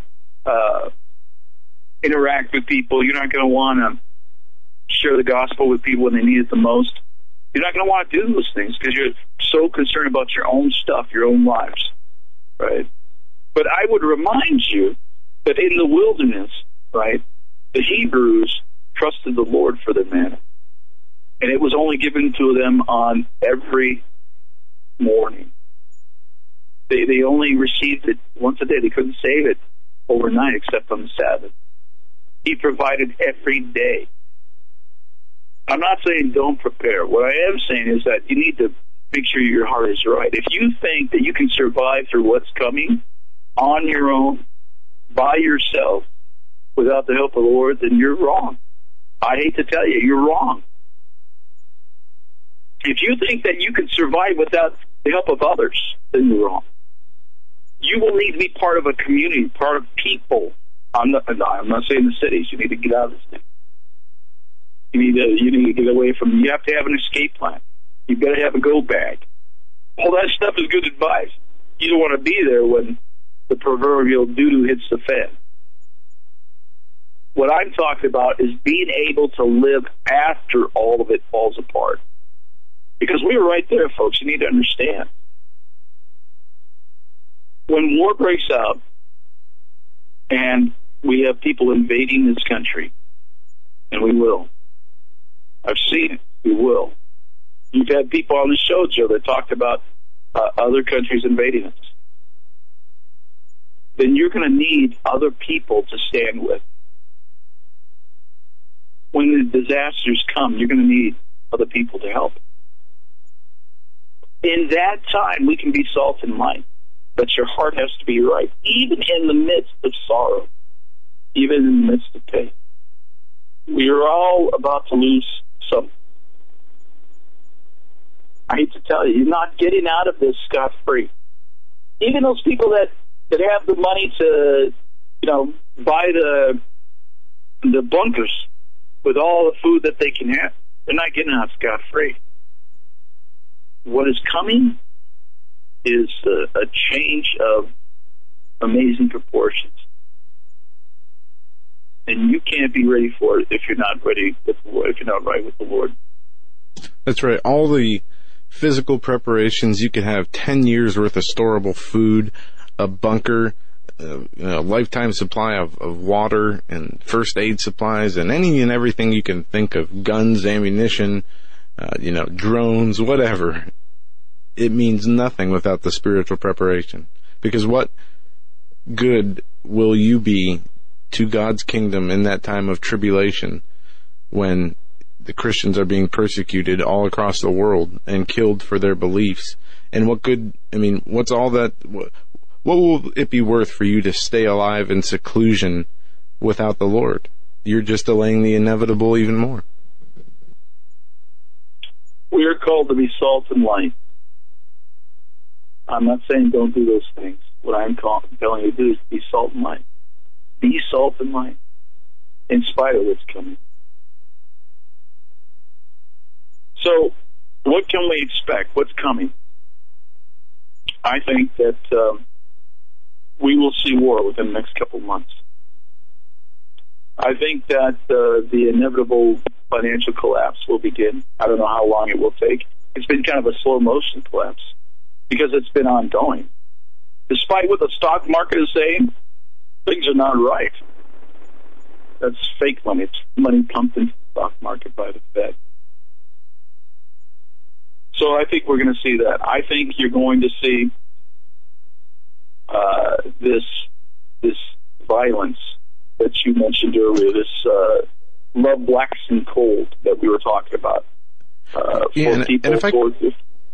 If I can ask you one question, you mentioned the violence. We talked about the potential for world war and economic collapse directly related to this election. If I could get your take on this, with this divide in the country for the two candidates in this election, do you think there will be, let's say Trump wins, do you think there would be riots from Democrats and other people, and vice versa? If Hillary Clinton wins, do you think we will see civil unrest from Trump supporters? Because a lot of people are speculating that very well could be the case, because the how emotionally invested people are in this election. I need to be very careful on how I answer this. And audience, hear me. Okay, I'm not calling for this, and the Hagmann report is not calling for this. But I will tell you this, Joe. There will be civil war. You will see brother against brother. There's civil war coming. And if it's whether it be the election starting it or other issues, you will see the United States fragmented. And you will see civil war. So, is it the election that starts that? It could be. I mean, they've been fomenting civil unrest, and you and I both know that it's Soros funding Black Lives Matter as other information's come out, fomenting civil unrest. But there have been prophets that it saw, and I think it was what is his name? Dimitri Duduman that saw, or it could have been John Paul Jackson. Civil unrest starting in the center of the country, then spreading out to the coast, and then all over the United States. We saw the first unrest in Ferguson, Missouri, which is the center of the country. Went to Oakland, and then went to someplace out on the East Coast. And we have seen it down in Dallas now and other parts of the country, and you're going to see that just catch fire. So you're going to see an increase in civil unrest. This is why I say when things really get bad, you don't want to be in those cities. They're going to be ugly. But along with that, you're going to see war within the United States, civil war within the United States, and I have seen that. You're going to see invaders. You're going to see, and I all these things I've written in my books, audience. That's why you have to get them. If you want to know what's going to go on, you got to read those books. Honestly, you just got it. The other thing that you're going to see is you're going to see other countries invading this country, and people aren't even going to know how to deal with them because Americans are conditioned, right? They don't realize that if you see Russian troops on American soil in Montana, it's a bad thing. Okay, that's not normal. They're not here to be your friend. This is what you're going to see. You're going to see Islamic. It won't be terrorism, then it'll just be violence here in the United States. Yeah, you're going to see people dying. I fear that will be the case. That there will be turmoil, regardless of who wins, from backlash from the people. Yeah. This is the world that we are staring down the barrel at, and this is, and again, if what I think is about to happen, this is not going to take forever to start. This is not way in the future. I think we are seeing the very beginnings of that now. And again, I'm not prophesying. I'm just telling you what I see in the news. All the things that I saw leading up to these things, I see now in the news. So that being the case, the way that you conduct your daily business, you think you can go to work tomorrow and do your 9-to-5 job on a day like during this time? You're wrong. You're dead wrong. Don't be any work to do that.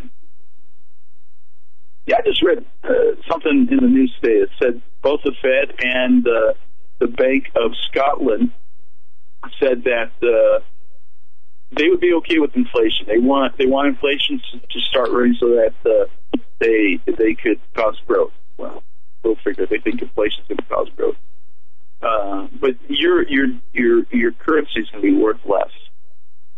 Not totally worth less, maybe eventually, but it's going to be worth less and less. You're not going to be able to get what you need for your family. This is where good preparation comes in. And we've seen this already. Since the Federal Reserve's inception in 1913, the U.S. dollar has lost 98% of its value up till today. Mm-hmm. And it's also one of the longest running fiat currencies in history, right? It can't keep going the way it is, and they know that. That's why they're about to flip to different systems. But before they flip to their different system, they got to kill this system. Remember what the mantra of the New World Order is, right? Order out of chaos. They have to create that chaos. Everything we just talked about is that chaos. What is about to happen is, I don't know how else to put it, it's ugly. But you can't have peace that surpasses all understanding in the midst of that ugliness. But you got to do that now on this side. Okay, when I love this. People always say to me, well, when it gets bad, God will take care of me. I'll just trust Him to take care of me. My answer to them is always this, Joe. Do you trust Him now to take care of you? Well, yeah, I do. Wait a minute. Well, no, wait a minute. You go out and you make your money and you buy the car you want. You live where you want. You do what you want, and yet you say God takes care of you. Have you buy groceries, you buy health insurance. Yeah. That's right. Have you asked Him lately? Should you be at that job? Right? Should you live in where you're living? Right? Should you be with the person that you're with? Right? Have you asked Him? Have you laid down your life and said, Lord, I will do whatever you want me to do at the cost of my own wishes? We don't live like that. And that's the life that you're going to have to live when all this stuff goes wrong. So if you say that God will take care of me then, my answer is, does He take care of you now like that? Is that how you live? Buddy, I have degrees. I told you I was in the financial game for a long time. I could do all kinds of stuff, right? I don't do those things now because I did just what I told you, right? I laid down my life and I said, Lord, I want what you want. I write books, right? I have a little part-time job, right? I could choose to have lots of money. Right? I choose not to because I choose Jesus. So are you choosing Jesus or are you choosing stuff? You got to get over the stuff, folks, because the stuff's going by the wayside really, really fast. Your flat screen TV, when war breaks out, it's not going to matter a hill of beans, especially if you don't have any power. But what do we gravitate to? We gravitate to all that stuff. Now is the time to prepare your hearts for what's coming. And yes, physical preparation, do that. I'm not telling you not to do that. Buy some gold and silver. You need to do those things. But I'm telling you, you better prepare your hearts because it's going to get ugly. If you want to know how ugly and you want to know when, I'm sorry, I sound like a commercial, I don't mean to, buy the book because the timeline is in there. So here's the problem, Joe. I keep telling people this. They don't have a lot of time, right? They got to buy those books and start reading so they understand. I don't even understand the stuff that's coming true out of those books. I'm flabbergasted every time I see something. So you need to do it now. You need to do it now. And that's just not a pitch. I wish I could give them to you. I can't. I got to pay for them. But now's the time to do it.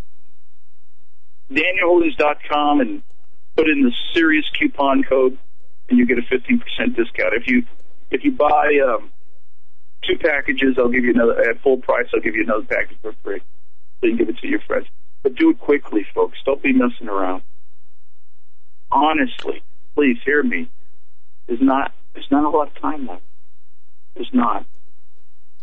That's right. Joe, I so much appreciate you and your dad. You guys are on the front lines of all this stuff. I mean, I know you guys take abuse, you take a beating on a regular basis. I so much appreciate you and your dad for all the stuff that you guys do.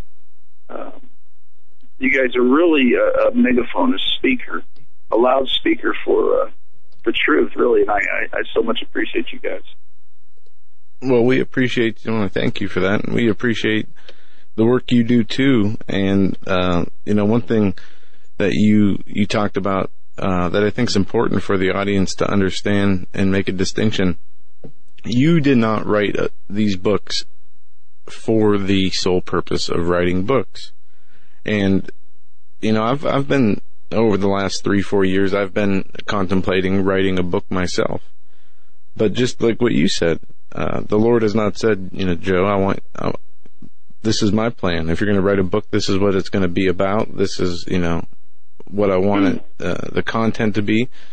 And until that time, I see no purpose in writing a book.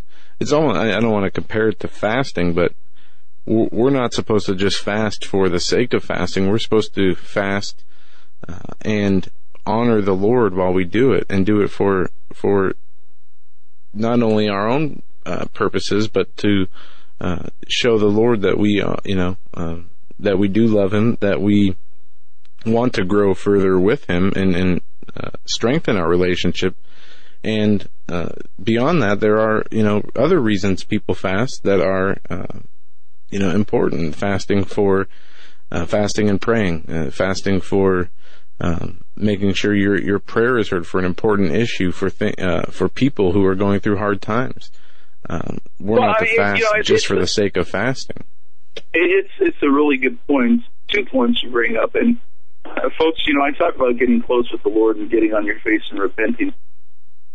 I'm going to tell you now, you need to fast. You need to fast for the right reasons, right? Either fasting is a way to setting yourself aside and giving up those things like eating.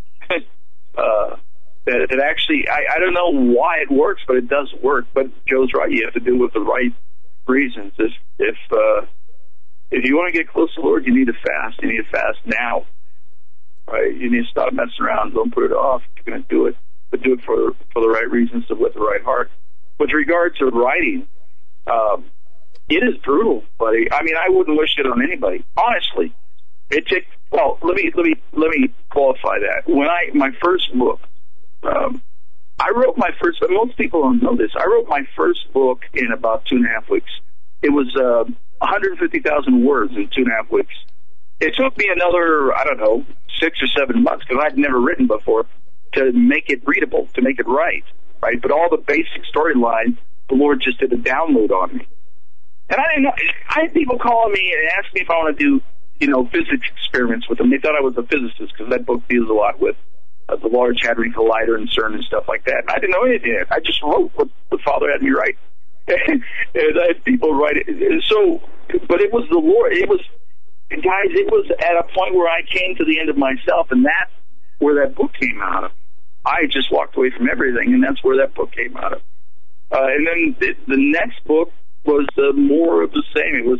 It took a little longer to write that book, but it was Lord just showing me things, and my mind just exploding with all this stuff that was going on, and I had to write it down. I remember talking to the Lord during that process. I said, God, they never believe me. He'd say, write it down. So that's how those books came about. And it was an amazing time. I have people that want me to write another one, write a fourth one and a fifth one, and I won't until the Lord directs me. And He isn't directed yet. There are lots of things that I want to say, but I haven't been given permission to say them, so I'll just, when it comes to my writing, I'll keep it to myself for now.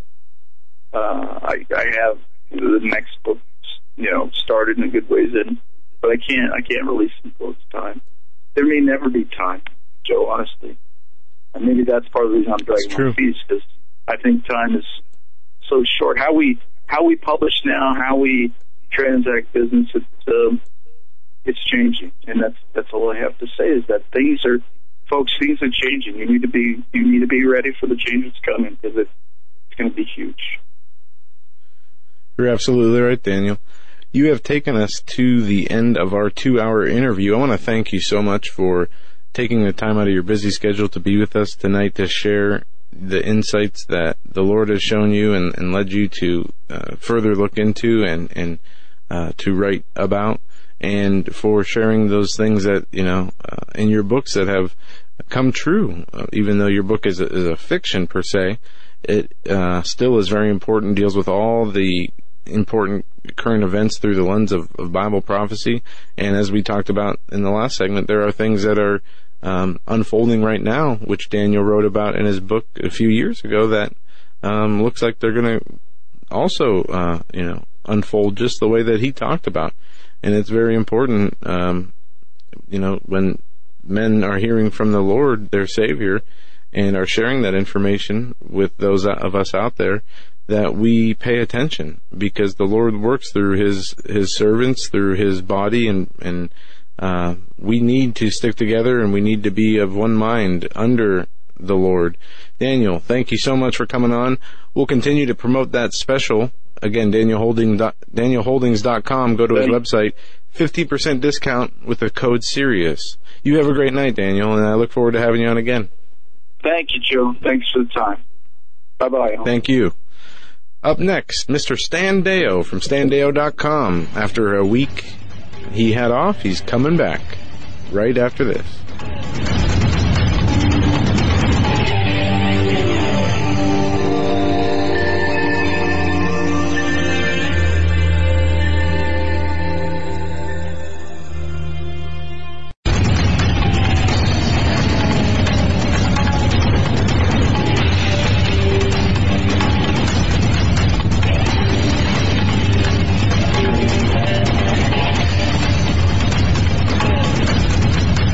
Welcome back, ladies and gentlemen, to this final hour on this Tuesday edition of the Hagmann and Hagmann Report. And each and every Tuesday in the last hour, we are joined by Stan Deyo, the real Indiana Jones. His website is StanDeyo.com, and we are going to talk about a number of important issues that he has found, his investigations and research, where that's led him, as well as some other things that we've seen in the news related to solar flares. I don't know if that's where he wants to start, but there's some stuff going on from the president signing an executive order coordinating efforts to prepare the nation for space weather events, as well as warnings about potential catastrophic EMPs that would be damaging to our power grid. We have the conflicts that are continuing in the Middle East, the WikiLeaks, and the 2016 election, and much more. Stan, it's great to have you back on the Hagmann and Hagmann Report. Good to be back. Had an interesting last week. We can talk a little bit about that as we get into the show. Explain why I played hooky. Yeah, you were off last week. Probably a much-needed break and hopefully you got whatever you needed to get done, or did whatever you needed to do, and enjoyed the time. We got a lot going on. A whole lot going on. I guess it's what you want to talk about and where you want to go. Well, let's see here. I suppose WikiLeaks, Julian Assange is probably pretty much in the news everywhere at the moment. You've no doubt addressed that a bit earlier in the show. Yeah, we did. Yesterday we did a whole show, or most of our show, on the releases by WikiLeaks, from the Podesta emails to the Hillary Clinton paid speeches to Project Veritas James O'Keefe release, and a number of different issues inside Hillary Clinton's corrupt criminal campaign. And it is just mind-boggling and sad to see that, most of this won't see the light of day in the mainstream media. Yet from what I can gather, John Kerry and the Clinton campaign and the influence she has reached out to the Ecuadorian government as well as countries that are neighbors of Ecuador to put pressure on them to allow them to come in and arrest Assange. They've cut his internet off. And this whole thing is just going way out of control. Sorry. I'm in one of those moods today. Well, that's good. Let's have some fun.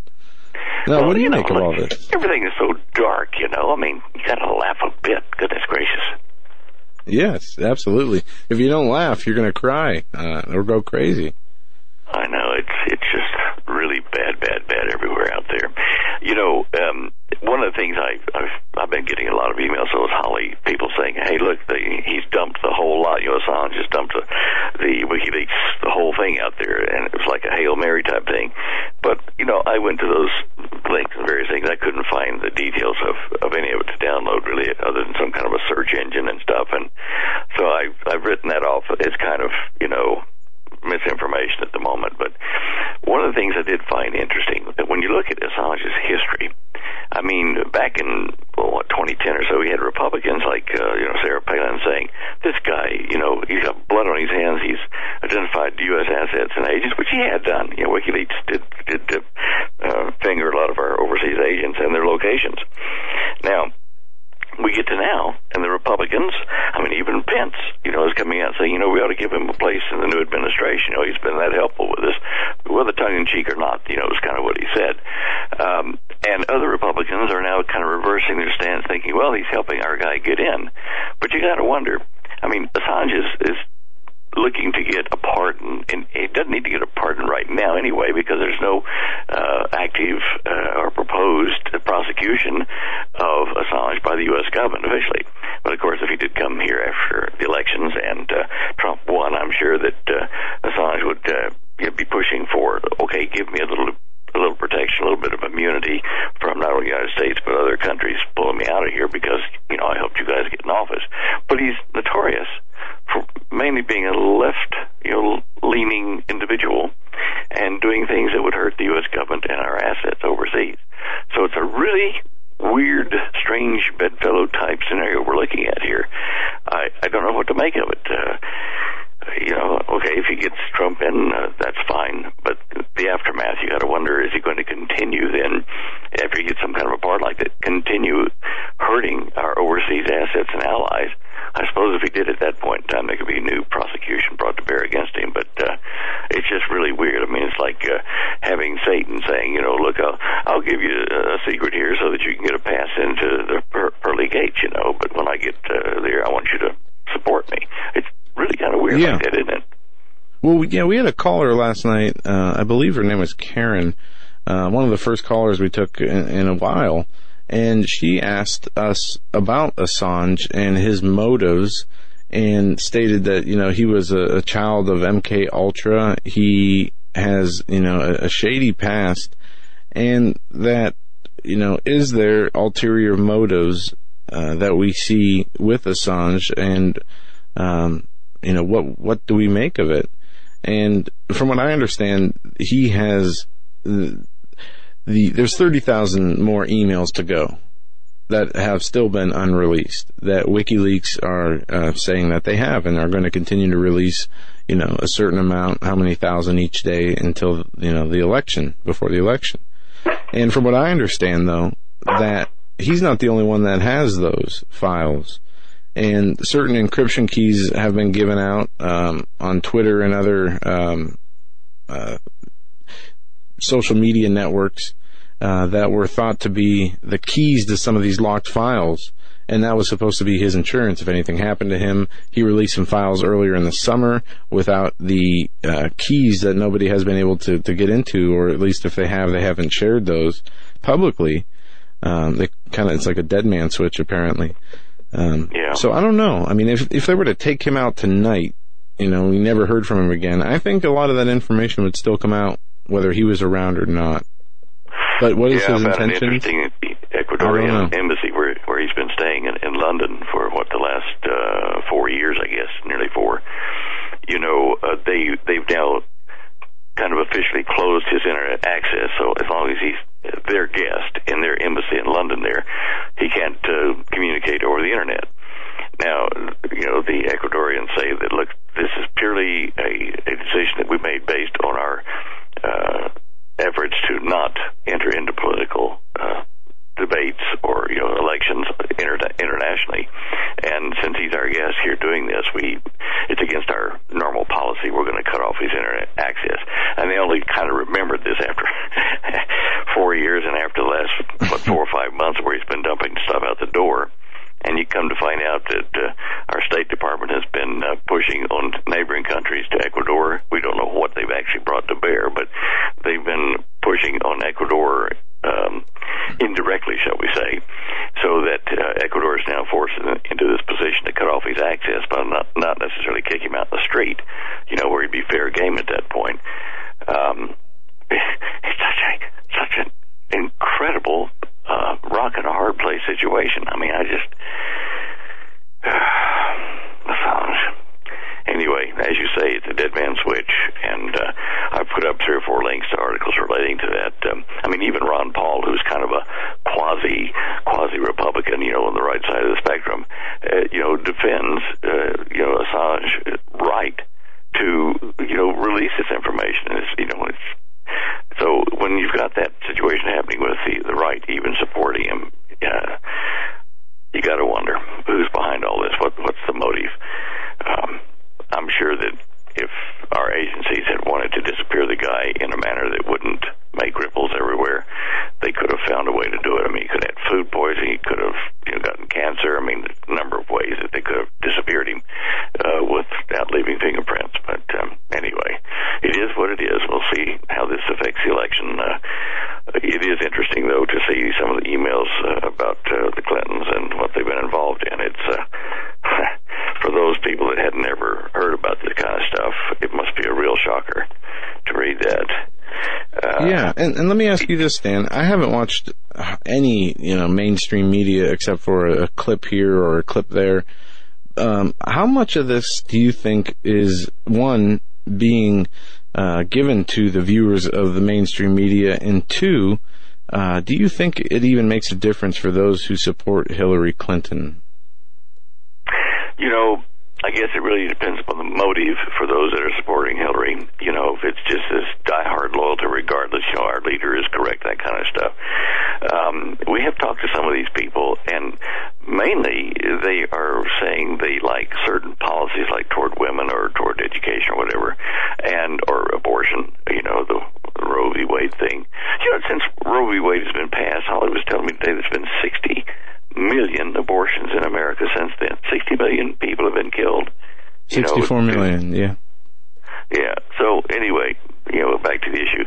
Why support Hillary? It's people with a very narrow vision on what they want, in their own personal lives, what they're happy to see. And this candidate, Hillary, puts that forward in a strong campaign, and so that's why they're sticking to it, because it's personal interest. They don't look at the broader picture. And you'll find a lot of the Democratic voters are that way. They're in the give me state of mind. Are you going to give me more income? Are you going to lower my taxes? regardless of what it does to other people, somebody's got to pay the bill for this stuff. Are you going to give me free education, $100,000 worth of education? Well, who's going to pay it? I don't care. She said she's going to give it to me. I'll vote for her.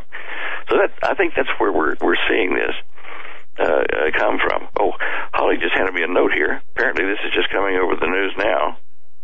Right. Obama's half-brother from Kenya is a strong Donald Trump supporter. Yep. Yeah, did you see that?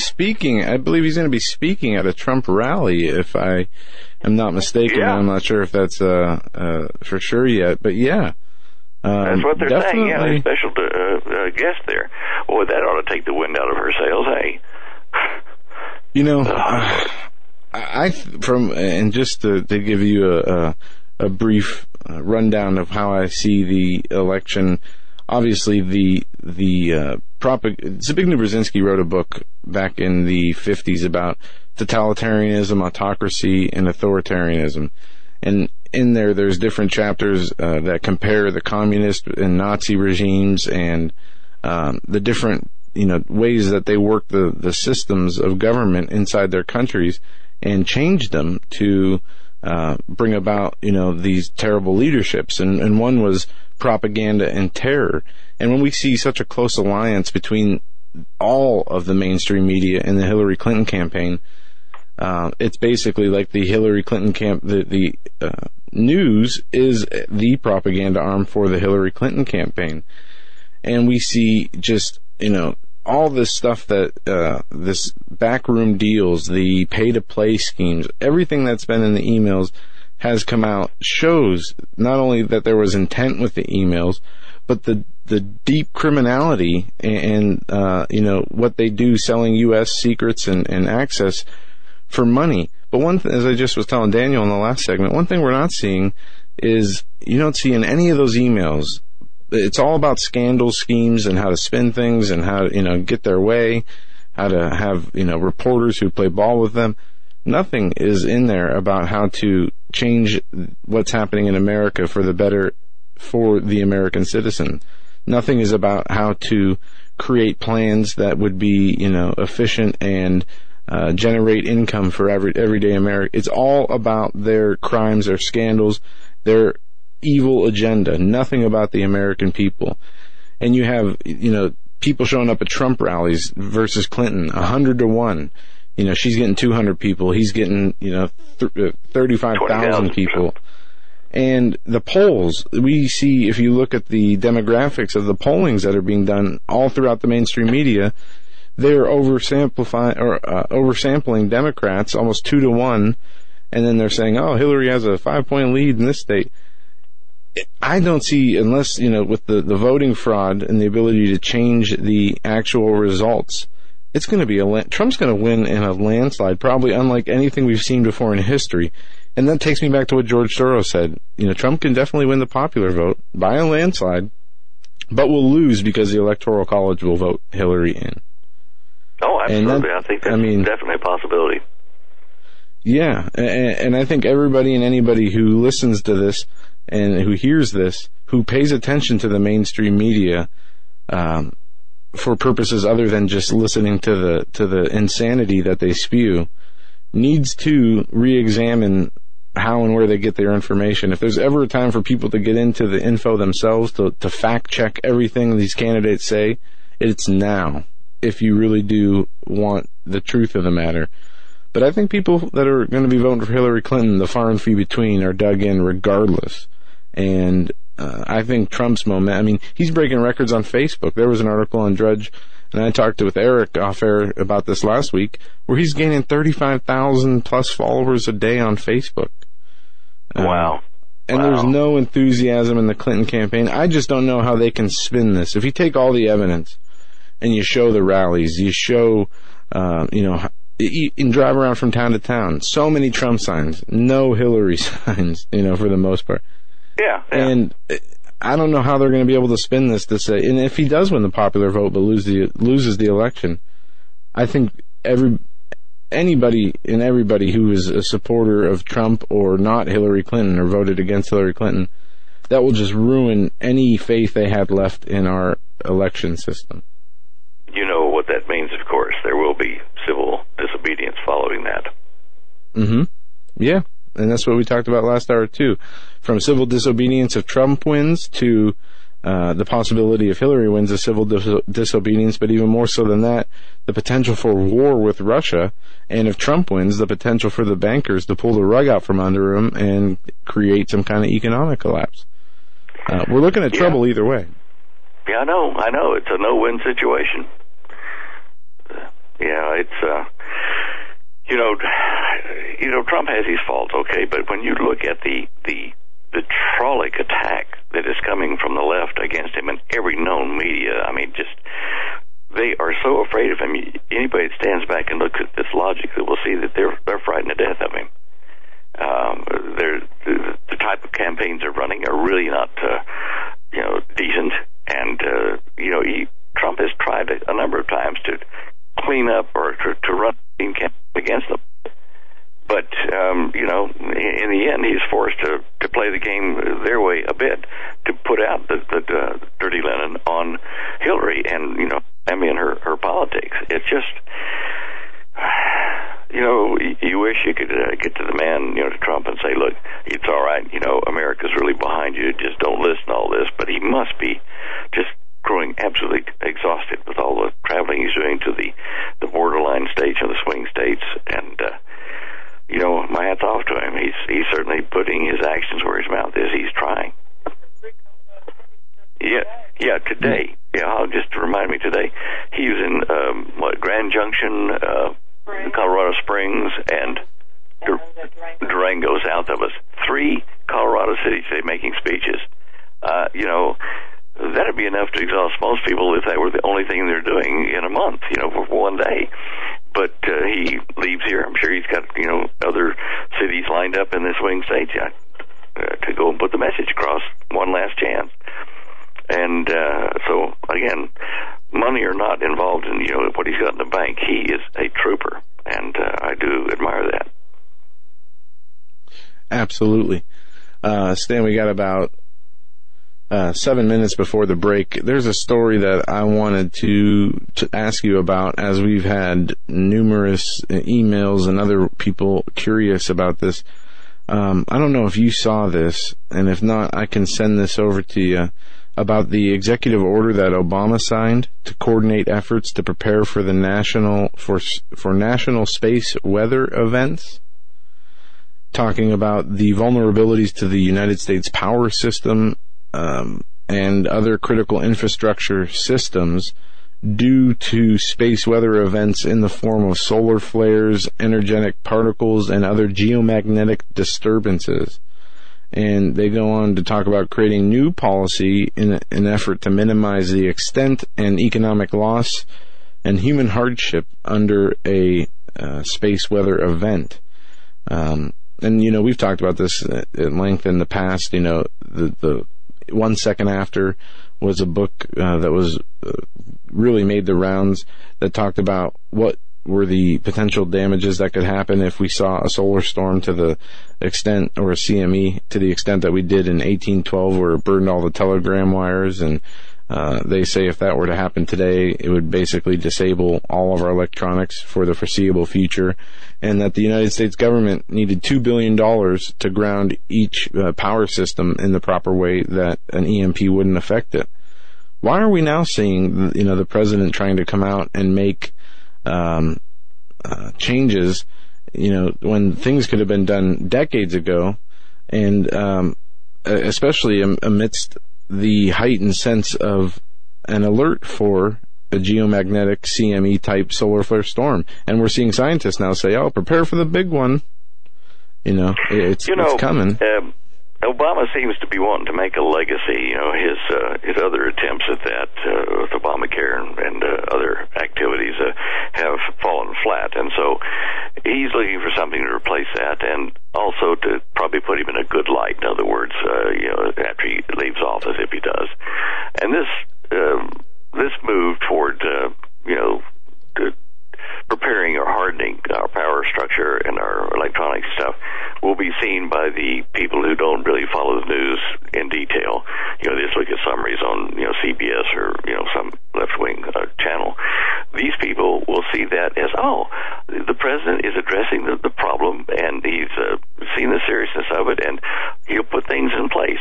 And they haven't put, probably won't put into play the thought that this has been going on. We've seen this approaching us for the last 7 or 8 years, seriously, the effect of a solar EMP.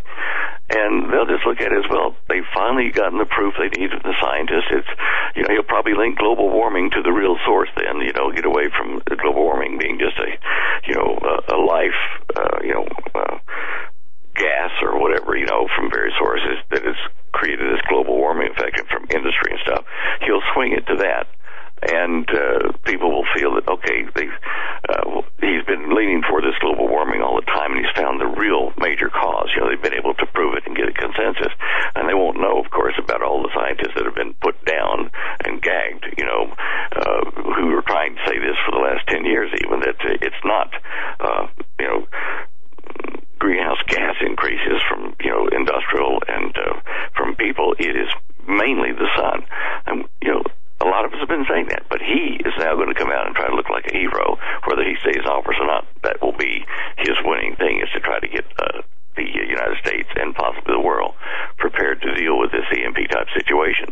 And right now, as I'm sure you know, we've been talking about this, you and I, and your dad, for years now, about the increasing instability of the sun since 1992, when the first reports of strange ultraviolet bandwidths starting to come from the sun, emissions of a new kind of chemical reaction, nuclear reactions that were not normal.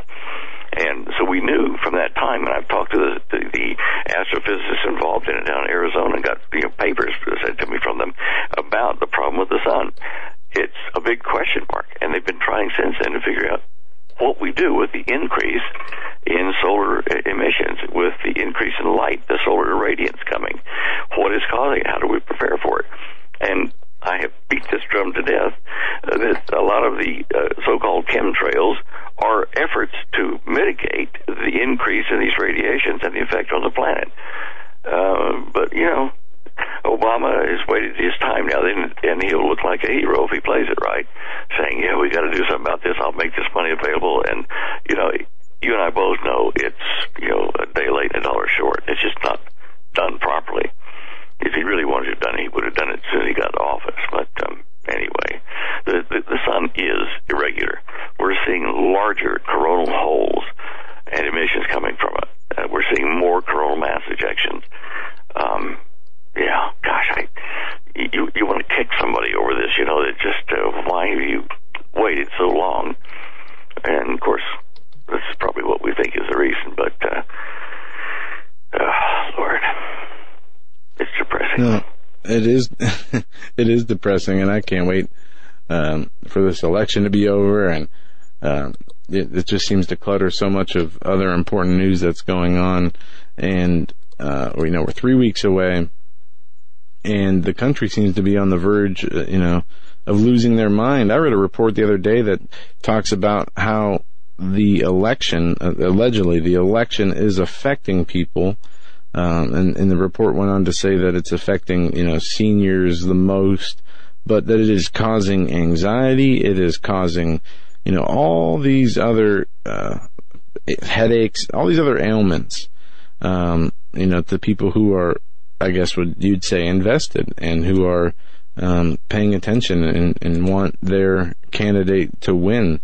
And I guess the question would be, is that anxiety, is that worry justified? And I guess you could say yes, depending on all the other things we see going on in the world. I think people, more than being worried about this election, are worried about where the next president, regardless if it's Trump or Clinton, where they will lead us in these uncertain times when we have, terrible international relations that have continued to deteriorate, terrible race relations in this country after Obama, basically promised that would all be fixed, and he would, be the man who got behind that. We got so much up in the air, and we are moving into a time many think are very prophetic in nature, where we're going to see the Lord move, but we're going to also see Satan and his evil minions, come more out in the open and lift that veil between, heaven or hell and earth. And where we read about in the Bible those stories of these end times. Stan, we're up against the break. When we come back, let's get into some of the things you have on your show images site and anything else you want to talk about that you feel is important. Folks, you're listening to the Hagmann and Hagmann Report with Stan Deyo. He'll be with us for one more segment before we close out the program. Don't forget, tomorrow, Dinesh D'Souza and Carl Gallup's going to be a great show. Stay with us.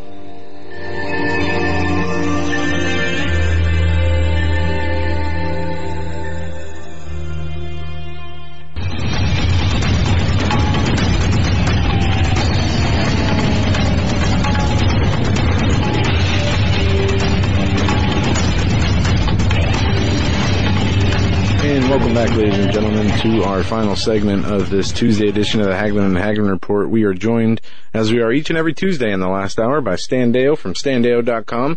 Bookmark his website. There is a lot going on there. You got the latest news.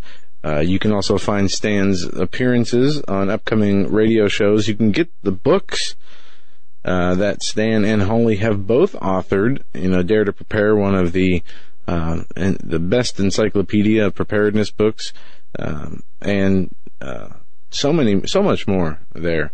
And we're going to talk with Stan about what he has found is important this week and what to expect as we continue moving forward in these uncertain times. Stan, I'm going to turn it over to you and let you start where you think we should go. Well, let me ask you, did you listen to that True News show, Rick Wiles, today? No, I didn't, but I see it's up on your show images page. Well, Earthquake Kim, your listener that does a lot of research for us on earthquakes and various other things of importance, she sent me a link to this, said, have a look, because it says here on Rick Wiles' show, will God grant America reprieve? And he goes on in there interviewing a couple other people that are on the show with him about prophetic dreams and the fate of the United States. And you can see by the little image I took off the screen there about WikiLeaks and, the Illuminati symbol on the back of the U.S. dollar, and about Trump. He gives Trump a really good billing there. So, he's calling for a 21-day fast, whether it be food or various other things. The Holy Spirit, he's able to direct you how to do it. But he's asking for Americans who are believing Christians to fast and pray for a reprieve for America. Now, that might come in the form of using Donald Trump and his new administration or some other way, but thinking back to what Obama was saying about the EMP thrust there, that might be what brings people to their knees pretty quick when they suddenly realize we're in deep, deep trouble because all the electronics have gone.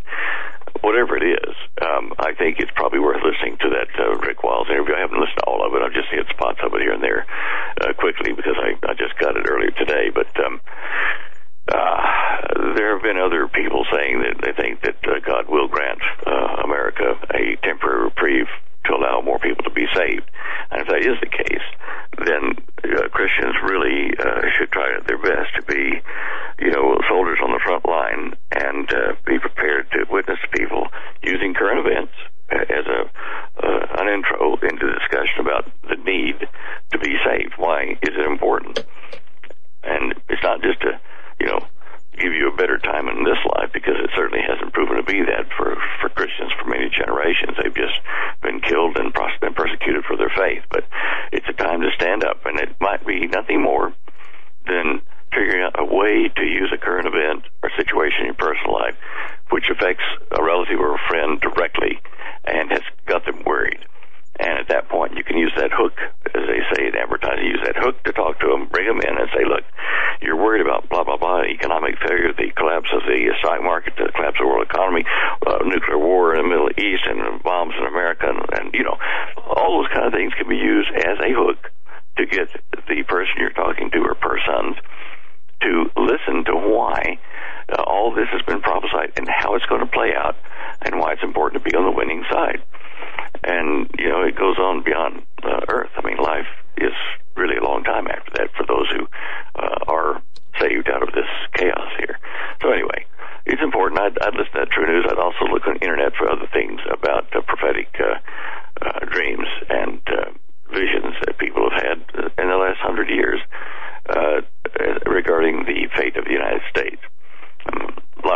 twice in America named in prophecy, and that itself is a whole show to put together. But there are reasons, and there are references to the United States and Great Britain in prophecy, indirectly, or not obviously, but they are there. Yeah, absolutely.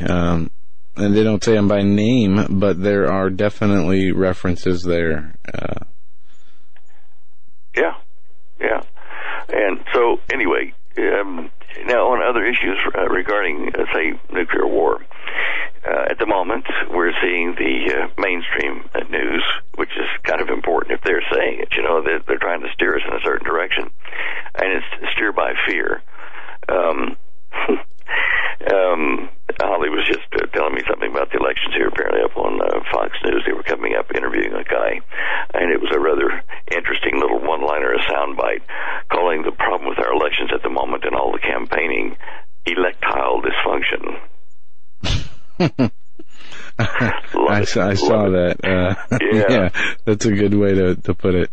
Yeah, well, that's another thing, it could be used as a hook. But anyway, getting back to the situation in the Middle East, first of all, the economy and world war are just tied to, joined at the hip.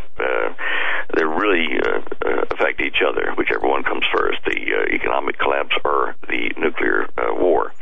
Obviously, if we have a global economic collapse and there's chaos from that, people will get disturbed that they can't get their money, and on an individual, personal level, there will be people that are fighting, killing, robbing, and this could create civil disorder all over the planet.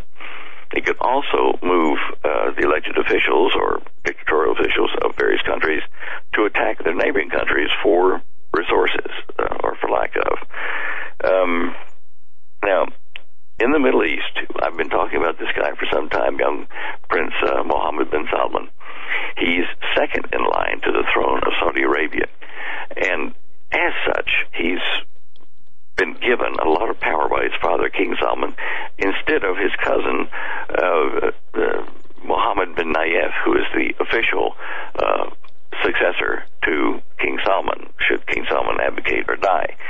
But the way the power structure has been given at the moment, it's been given to King Salman's son instead of to his cousin. And this son is proving to be, a military aggressor, an economic reformer, and as a military fellow, he's been quite reckless, and he's learning by his mistakes very rapidly. But he's now in charge of a 34-nation Arab consortium of countries allegedly put together to fight ISIS, which, of course, ISIS is into Iran, has a base of operations there, and young bin Salman, Prince bin Salman, has been saying, we got to get him. So the United States is helping him. The United States is supplying refueling airplanes on the various U.S. aircraft carriers off the coast of Yemen in their fight against the Houthis. So there is this very strong alliance between Saudi Arabia and the United States in the Middle East area.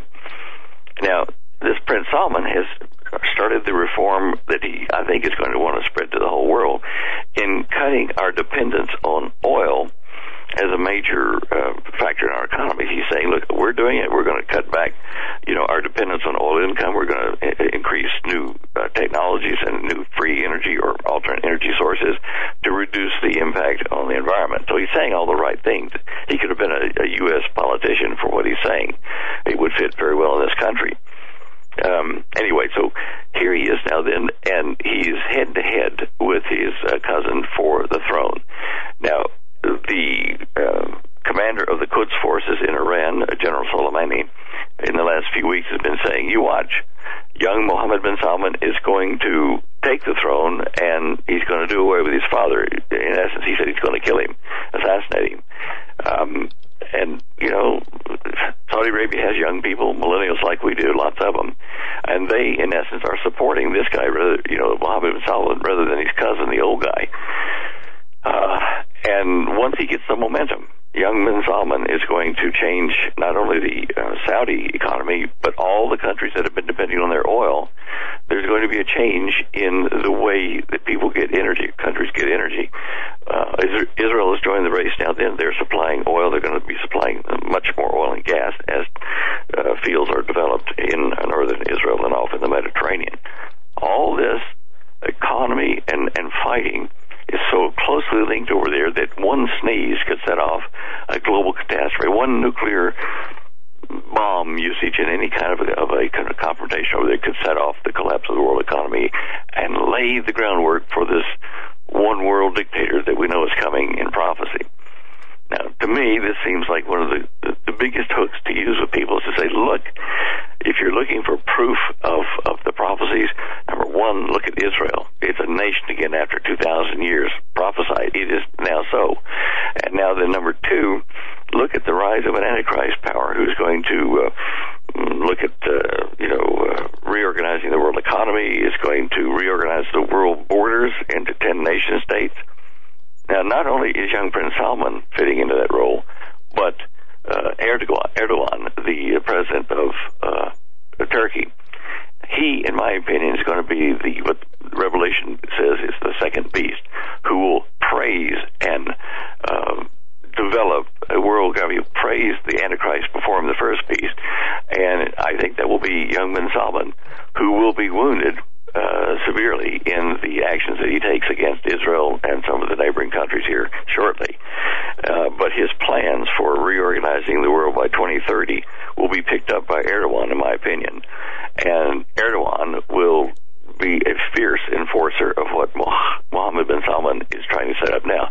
This young fellow, he's got really some good ideas, and he's trying to exercise them like a strong king would. But I don't think he's anywhere near the strength of spirit, and objectives that Erdogan is. So I see the two of those closely allied, and in the direction of this one world government. Do you see that or feel that in your spirit? Yeah. Turkey has we were just talking about this with our last guest, what's been going on with Turkey from their partnership with Russia on many different levels, one being, big energy deals and currency deals, to the NATO-Turkish relationships. And, the question was asked, is Turkey leaving the NATO, or is NATO leaving Turkey? And, the more that you talk about it and bring this stuff up about these different leaders in the Middle East, I do believe that the Erdogan, the president of Turkey, the leader of Turkey, has a lot more going on and on his mind about what's going on in our current world, and has goals and aspirations to build his own personal, I don't even know what you would call it, I want to say empire, but his own personal, going on, propping himself up, making himself to be the head of some kind of Arab alliance. And through the lens of prophecy, we're seeing that these people are not just making moves to make moves, that this is very much intertwined in prophecy. And, I see so many different, I read so much different theology and eschatology and people's opinions about what they believe, different things in the Bible are that pertain to the end times. And when it comes to the Middle East, Stan, you are a much more fluent and intelligent person when it comes to the leaders and how that pertains to Bible prophecy than I am. I tend to shy away from thinking that, the Antichrist would come out, or these Arab alliances or even ISIS could be, some kind of end times army. But we have people like Waleed Shobad who talks about that's exactly what Islam is the false religion, the end times religion that persecutes Christians, the Antichrist religion. And I don't know, I just don't know. Joe, look, what we're doing, you and I both, is we're expressing opinions of what we're reading in prophecy and trying to relate those to current events. And that's kind of a very subjective type approach to it, but it has to be that way because, the Bible writes things and so it affects or teaches various types of people, like whether you're a scientist or whether you're a theologian or whether you're just, a person in salvation, whatever. So we're going to get these differing opinions. But as we approach the mark in time, where these events become fulfilling prophecies, then whoever's viewpoint or the combination of them is right will stand out, and people will say, that's Blogg's interpretation of whether we have a Middle East Antichrist or not, and that's Blogg's interpretation of what the world religion will be, and blah, blah, blah. But they wouldn't be able to make that choice unless people like yourself and your dad and me and Waleed and all kinds of people, if we hadn't brought these thoughts together after much study and say, look, here are the things we need to consider, in current events, so keep your eyes open. And one of the things that you mentioned about this Islam, the global religion being that, when you see the Vatican, strong bunch of supporters in the world, when you see the Vatican, the Pope in particular, coming out and calling for a global religion, which is a combination of all the religions of the world into one, quasi-effective world religion. When you see him doing that, you know that there's something afoot on a global basis almost immediately. And in the Bible, when it talks about in the reign of the Antichrist and the false prophet, when you see them talking about the beheadings, well, what does Islam do with the non-believers? The death of choice is a machete or a knife or something to the head, cutting the head off, and like a guillotine. And that religion described in the Revelation, that religion does use that kind of a thing to behead the believers. In their opinion, of course, Islamic would be the non-believers, the people of the book, Jews and Christians.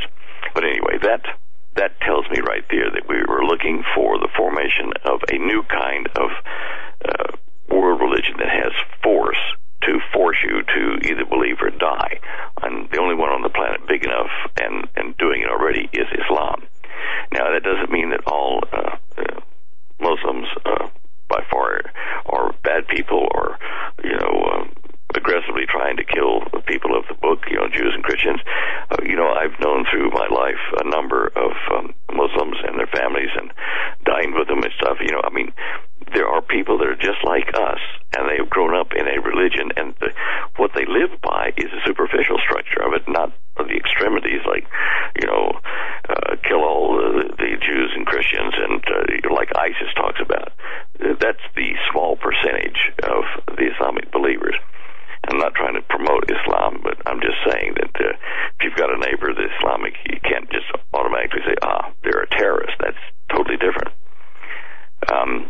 But yeah, these things in prophecy, I know there are people that say in our group of evangelical preachers that say, okay, you can't have a Middle Eastern Antichrist because of blah blah blah. Okay, I'm good with that.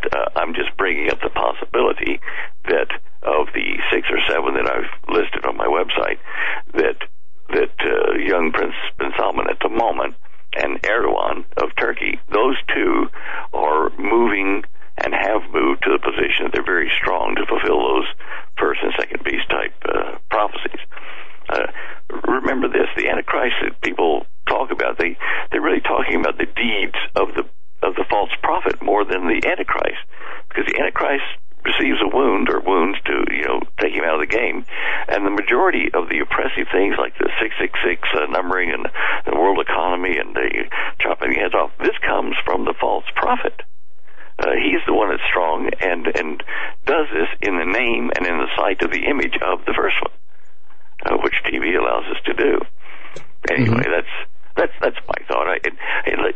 Erdogan is trying to form a revived Ottoman Empire in his own control, and it'll be a small empire by comparison to what it was originally. But he wants to form an alliance of Arab states that will make his strength very strong, even though he doesn't control directly all these other countries. He will control the consortium, and he will represent probably the eastern leg of the revived Roman Empire, like Daniel's dream or interpretation of Nebuchadnezzar's dream says. But then the western side will be a consortium of nations in Europe and elsewhere. And we know that the Vatican is favoring a 10 supernation consortium for the planet. And the Vatican has been leaning toward what the Club of Rome has outlined for the whole planet, which is 10 supranation states. And page 200 of the Cosmic Conspiracy that I wrote in 1978 gives you a visual picture and a detailed list by name of the countries of the 10 regions that the Club of Rome wants to establish and that the Vatican is endorsing at the moment. So the Vatican there in Italy, you've got Erdogan in Turkey. Between them, they're going to put together a global alliance of a revived Roman Empire that is global. And I can't see it any other way. I mean, it's just they've got to deal with the whole planet, not just Europe. Yeah, absolutely. And, with the prophecy unfolding and the elections right around the corner, and sadly, during these election cycles, it takes up just about every ounce of time having to talk with them. It seems all encompassing. But there's a lot that goes on outside of the elections. But from economists to political pundits to prophecy experts all agree on this one thing, that we are looking at a severe conflict regardless of who wins this election, and from 2016 in through 2017. And many believe it is the start of something that is biblical in nature. And then you have on your site, and this is something on the images page, and this is something that we've talked about with you on previous shows a number of times, but the great sign of Revelation 12, which is set to happen on September 23rd, 2017. And, we just had the blood moons, and, the 2017, you'll be celebrating the 70-year anniversary of the United Nations, of Israel becoming a nation itself again, which is a huge prophecy fulfillment. And it seems that we are in these times, that, the prophets yearn to see, which is, the end of the age before the Lord comes back. And, to you, Stan, just since, the last 3 months of this election cycle, and let's take let's say there wasn't an election this year, but just the intensity of all the information that's come out, the emotionally involved people, the lies from the mainstream media, doesn't everything point to a huge intensification to get this global government through, almost like it's now or never, regardless of who wins the election? I believe, it will be pushed through, and it will be, at the forefront. They'll get it in one way or another. But doesn't it just seem like they are at the race towards the bottom of this thing? When they could, unless there's some external force we're unaware of, they could be a little more subtle, give it 10 years, and they could have everything they want. But it seems like they're trying to push it all through right now to make it start now. I think that accelerated push may be due to changes in the environment, particularly in the sun, that are affecting us, which means that they've got to be in power before chaos hits, so that they can control the populations a lot better. And it's no secret that America's kind of been the police force of the world since World War II, and American involvement, in global corporations and distribution of resources across the planet is well known. So Americans don't want to be under any kind of authoritarian rule other than the ones that they elect. So you can see why they're pushing very hard to destroy America, to destroy the infrastructure, and to break the will of the people. As far as the elections, if Trump does win, and by some miracle the Electoral College lets him take office, remember that, short of being Jesus Christ, an individual coming into the world and organizing it properly and fairly is almost impossible to do in a 4-year elected term, because you've got to replace a lot of people and a lot of rules and laws and stuff and treaties that have been put in force by administration after administration, not only Obama, but once before him. So you can't just go in and fire everybody that you think is part of the bad guys and then, replace it with new infrastructure. In a 4-year period, it's almost impossible. I think this is why, what Rick Wiles is, gets things we're talking about. I think this is why we're going to see a short reprieve if we get Trump into the office, it won't solve all the problems. It'll give us breathing room to witness to people and say, okay, it's here. The time, starts pretty close now then, and people will see the lateness of the hour, if you wish. But as I say, when Jesus comes back to rule the planet, he'll have the blueprint. He'll have the authority and the power. He already does anyway, but he will be the one that organizes the world back into a working, peaceful, harmonious place. But even doing that, 1,000 years later, there will be a revolt when Satan is released. We know that. But in the interim, there will be a wonderful, explosion of peace, love, and harmony, and rebuilding and restructuring the planet and getting everything working together. A human leader just cannot do that right now. They don't have the power or the resources to do it, only to give us a breather. And I think that's why Rick Wallace is calling it a reprieve. It's not stopping it. It's just going to slow it down if we can get Trump into office. But that's just, an observation. It's not a prophecy or anything like that. Now, before I get off, let me say this. I told you that I would tell you guys, I sent a letter or an email to your dad about this, but the reason that I skipped last week was this. There was a reunion at the United States Air Force Academy for my class there, the prep school and the class of 67. And we had to be cleared for security-wise, Holly and I, to even get on the base into the secured areas at that time. And the rest of the guys that were attending, this has been, 53 years since I saw these guys.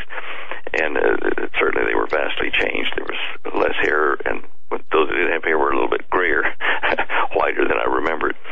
But that was why I had to kind of back off and not say anything about why, because I wanted to be sure we got the clearance to get on there, because everybody had to go through this clearance regimen. And then,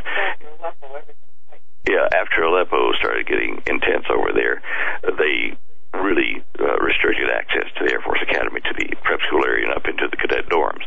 But they gave us the clearance, and it was wonderbar. Holly and I trekked all over with the other guys and girls that came. We saw, inside the new cadet dorms and how they organized everything. And for the wives, that was an eye-opener, because obviously they didn't live through it. Yeah, and they took us into the war room there. And the Air Force Academy gentlemen's got this level of technical expertise among all the forces. And they took us in and showed us, like you would see in the movies in the Defense Department, all the screens are up on the walls and computers are all hooked in. That was the room we walked in, and they're training Air Force Academy cadets to be able to do that in the environment, in the Defense Department, or wherever they are in the field. And we saw them, using Google Earth type stuff. Okay, we're now, here's the combatants, here's the good guys, here's the bad guys, and all right, start the game. And there'd be planes flying, there'd be missiles, there'd be anti-missile defenses, and we're seeing it all there live. And I'm just telling you what, those young cadets, my hat's off to them, because by golly, there's a lot of stuff to take into consideration when you're going to fight in this nuclear age. Tactical nukes and a lot of other things that they mentioned. But anyway, they let us see all that and take a couple of pictures, some photographs they're not classified. And then from there, we went into the research facilities in the hypersonic wind tunnel, and into the water tunnel, which is really how you can measure the effects of Mach 4 and 5 on aircraft, because you flow the water past it at a much slower speed, but the patterns it makes reflect what would happen in the atmosphere. Anyway, we got to see that, and we got to talk to those people and see some of the current projects for the Army that they're developing, and those, of course, we're not allowed to say much about. But anyway, it was a wonderful trip, and we met some wonderful cadets, and I had lunch with a bunch of them over at the prep school dining room, and I guess we were a bit tired after it, but it was worth the effort to see the sports facilities and these mental training things. And the buildings are so huge that in the winter, when they're training cross country, because you can't do it outside because of the snow and ice, you can run down the hallway. They've got, you can see the other end of the hallway. It's far away, but you can see it. And they run down this and around the inside, and they have to make the classroom hallways inside track runs. Just a lot of just cool stuff that we saw. So that's why sounds like it, Stan. We've reached all the way to the very, very end. Stan, I want to thank you so much for your time tonight. StanDeyo.com is his website. Until next Tuesday, God bless, stay safe, and tell Holly we said hello. I'll do. God bless you now. Bye-bye. Have a good night. Thanks. That'll do it for us. Tomorrow night, Dinesh D'Souza in the first hour, followed by Carl Gallops in hours 2 and 3. Not going to want to miss that one. Have a good night, everyone.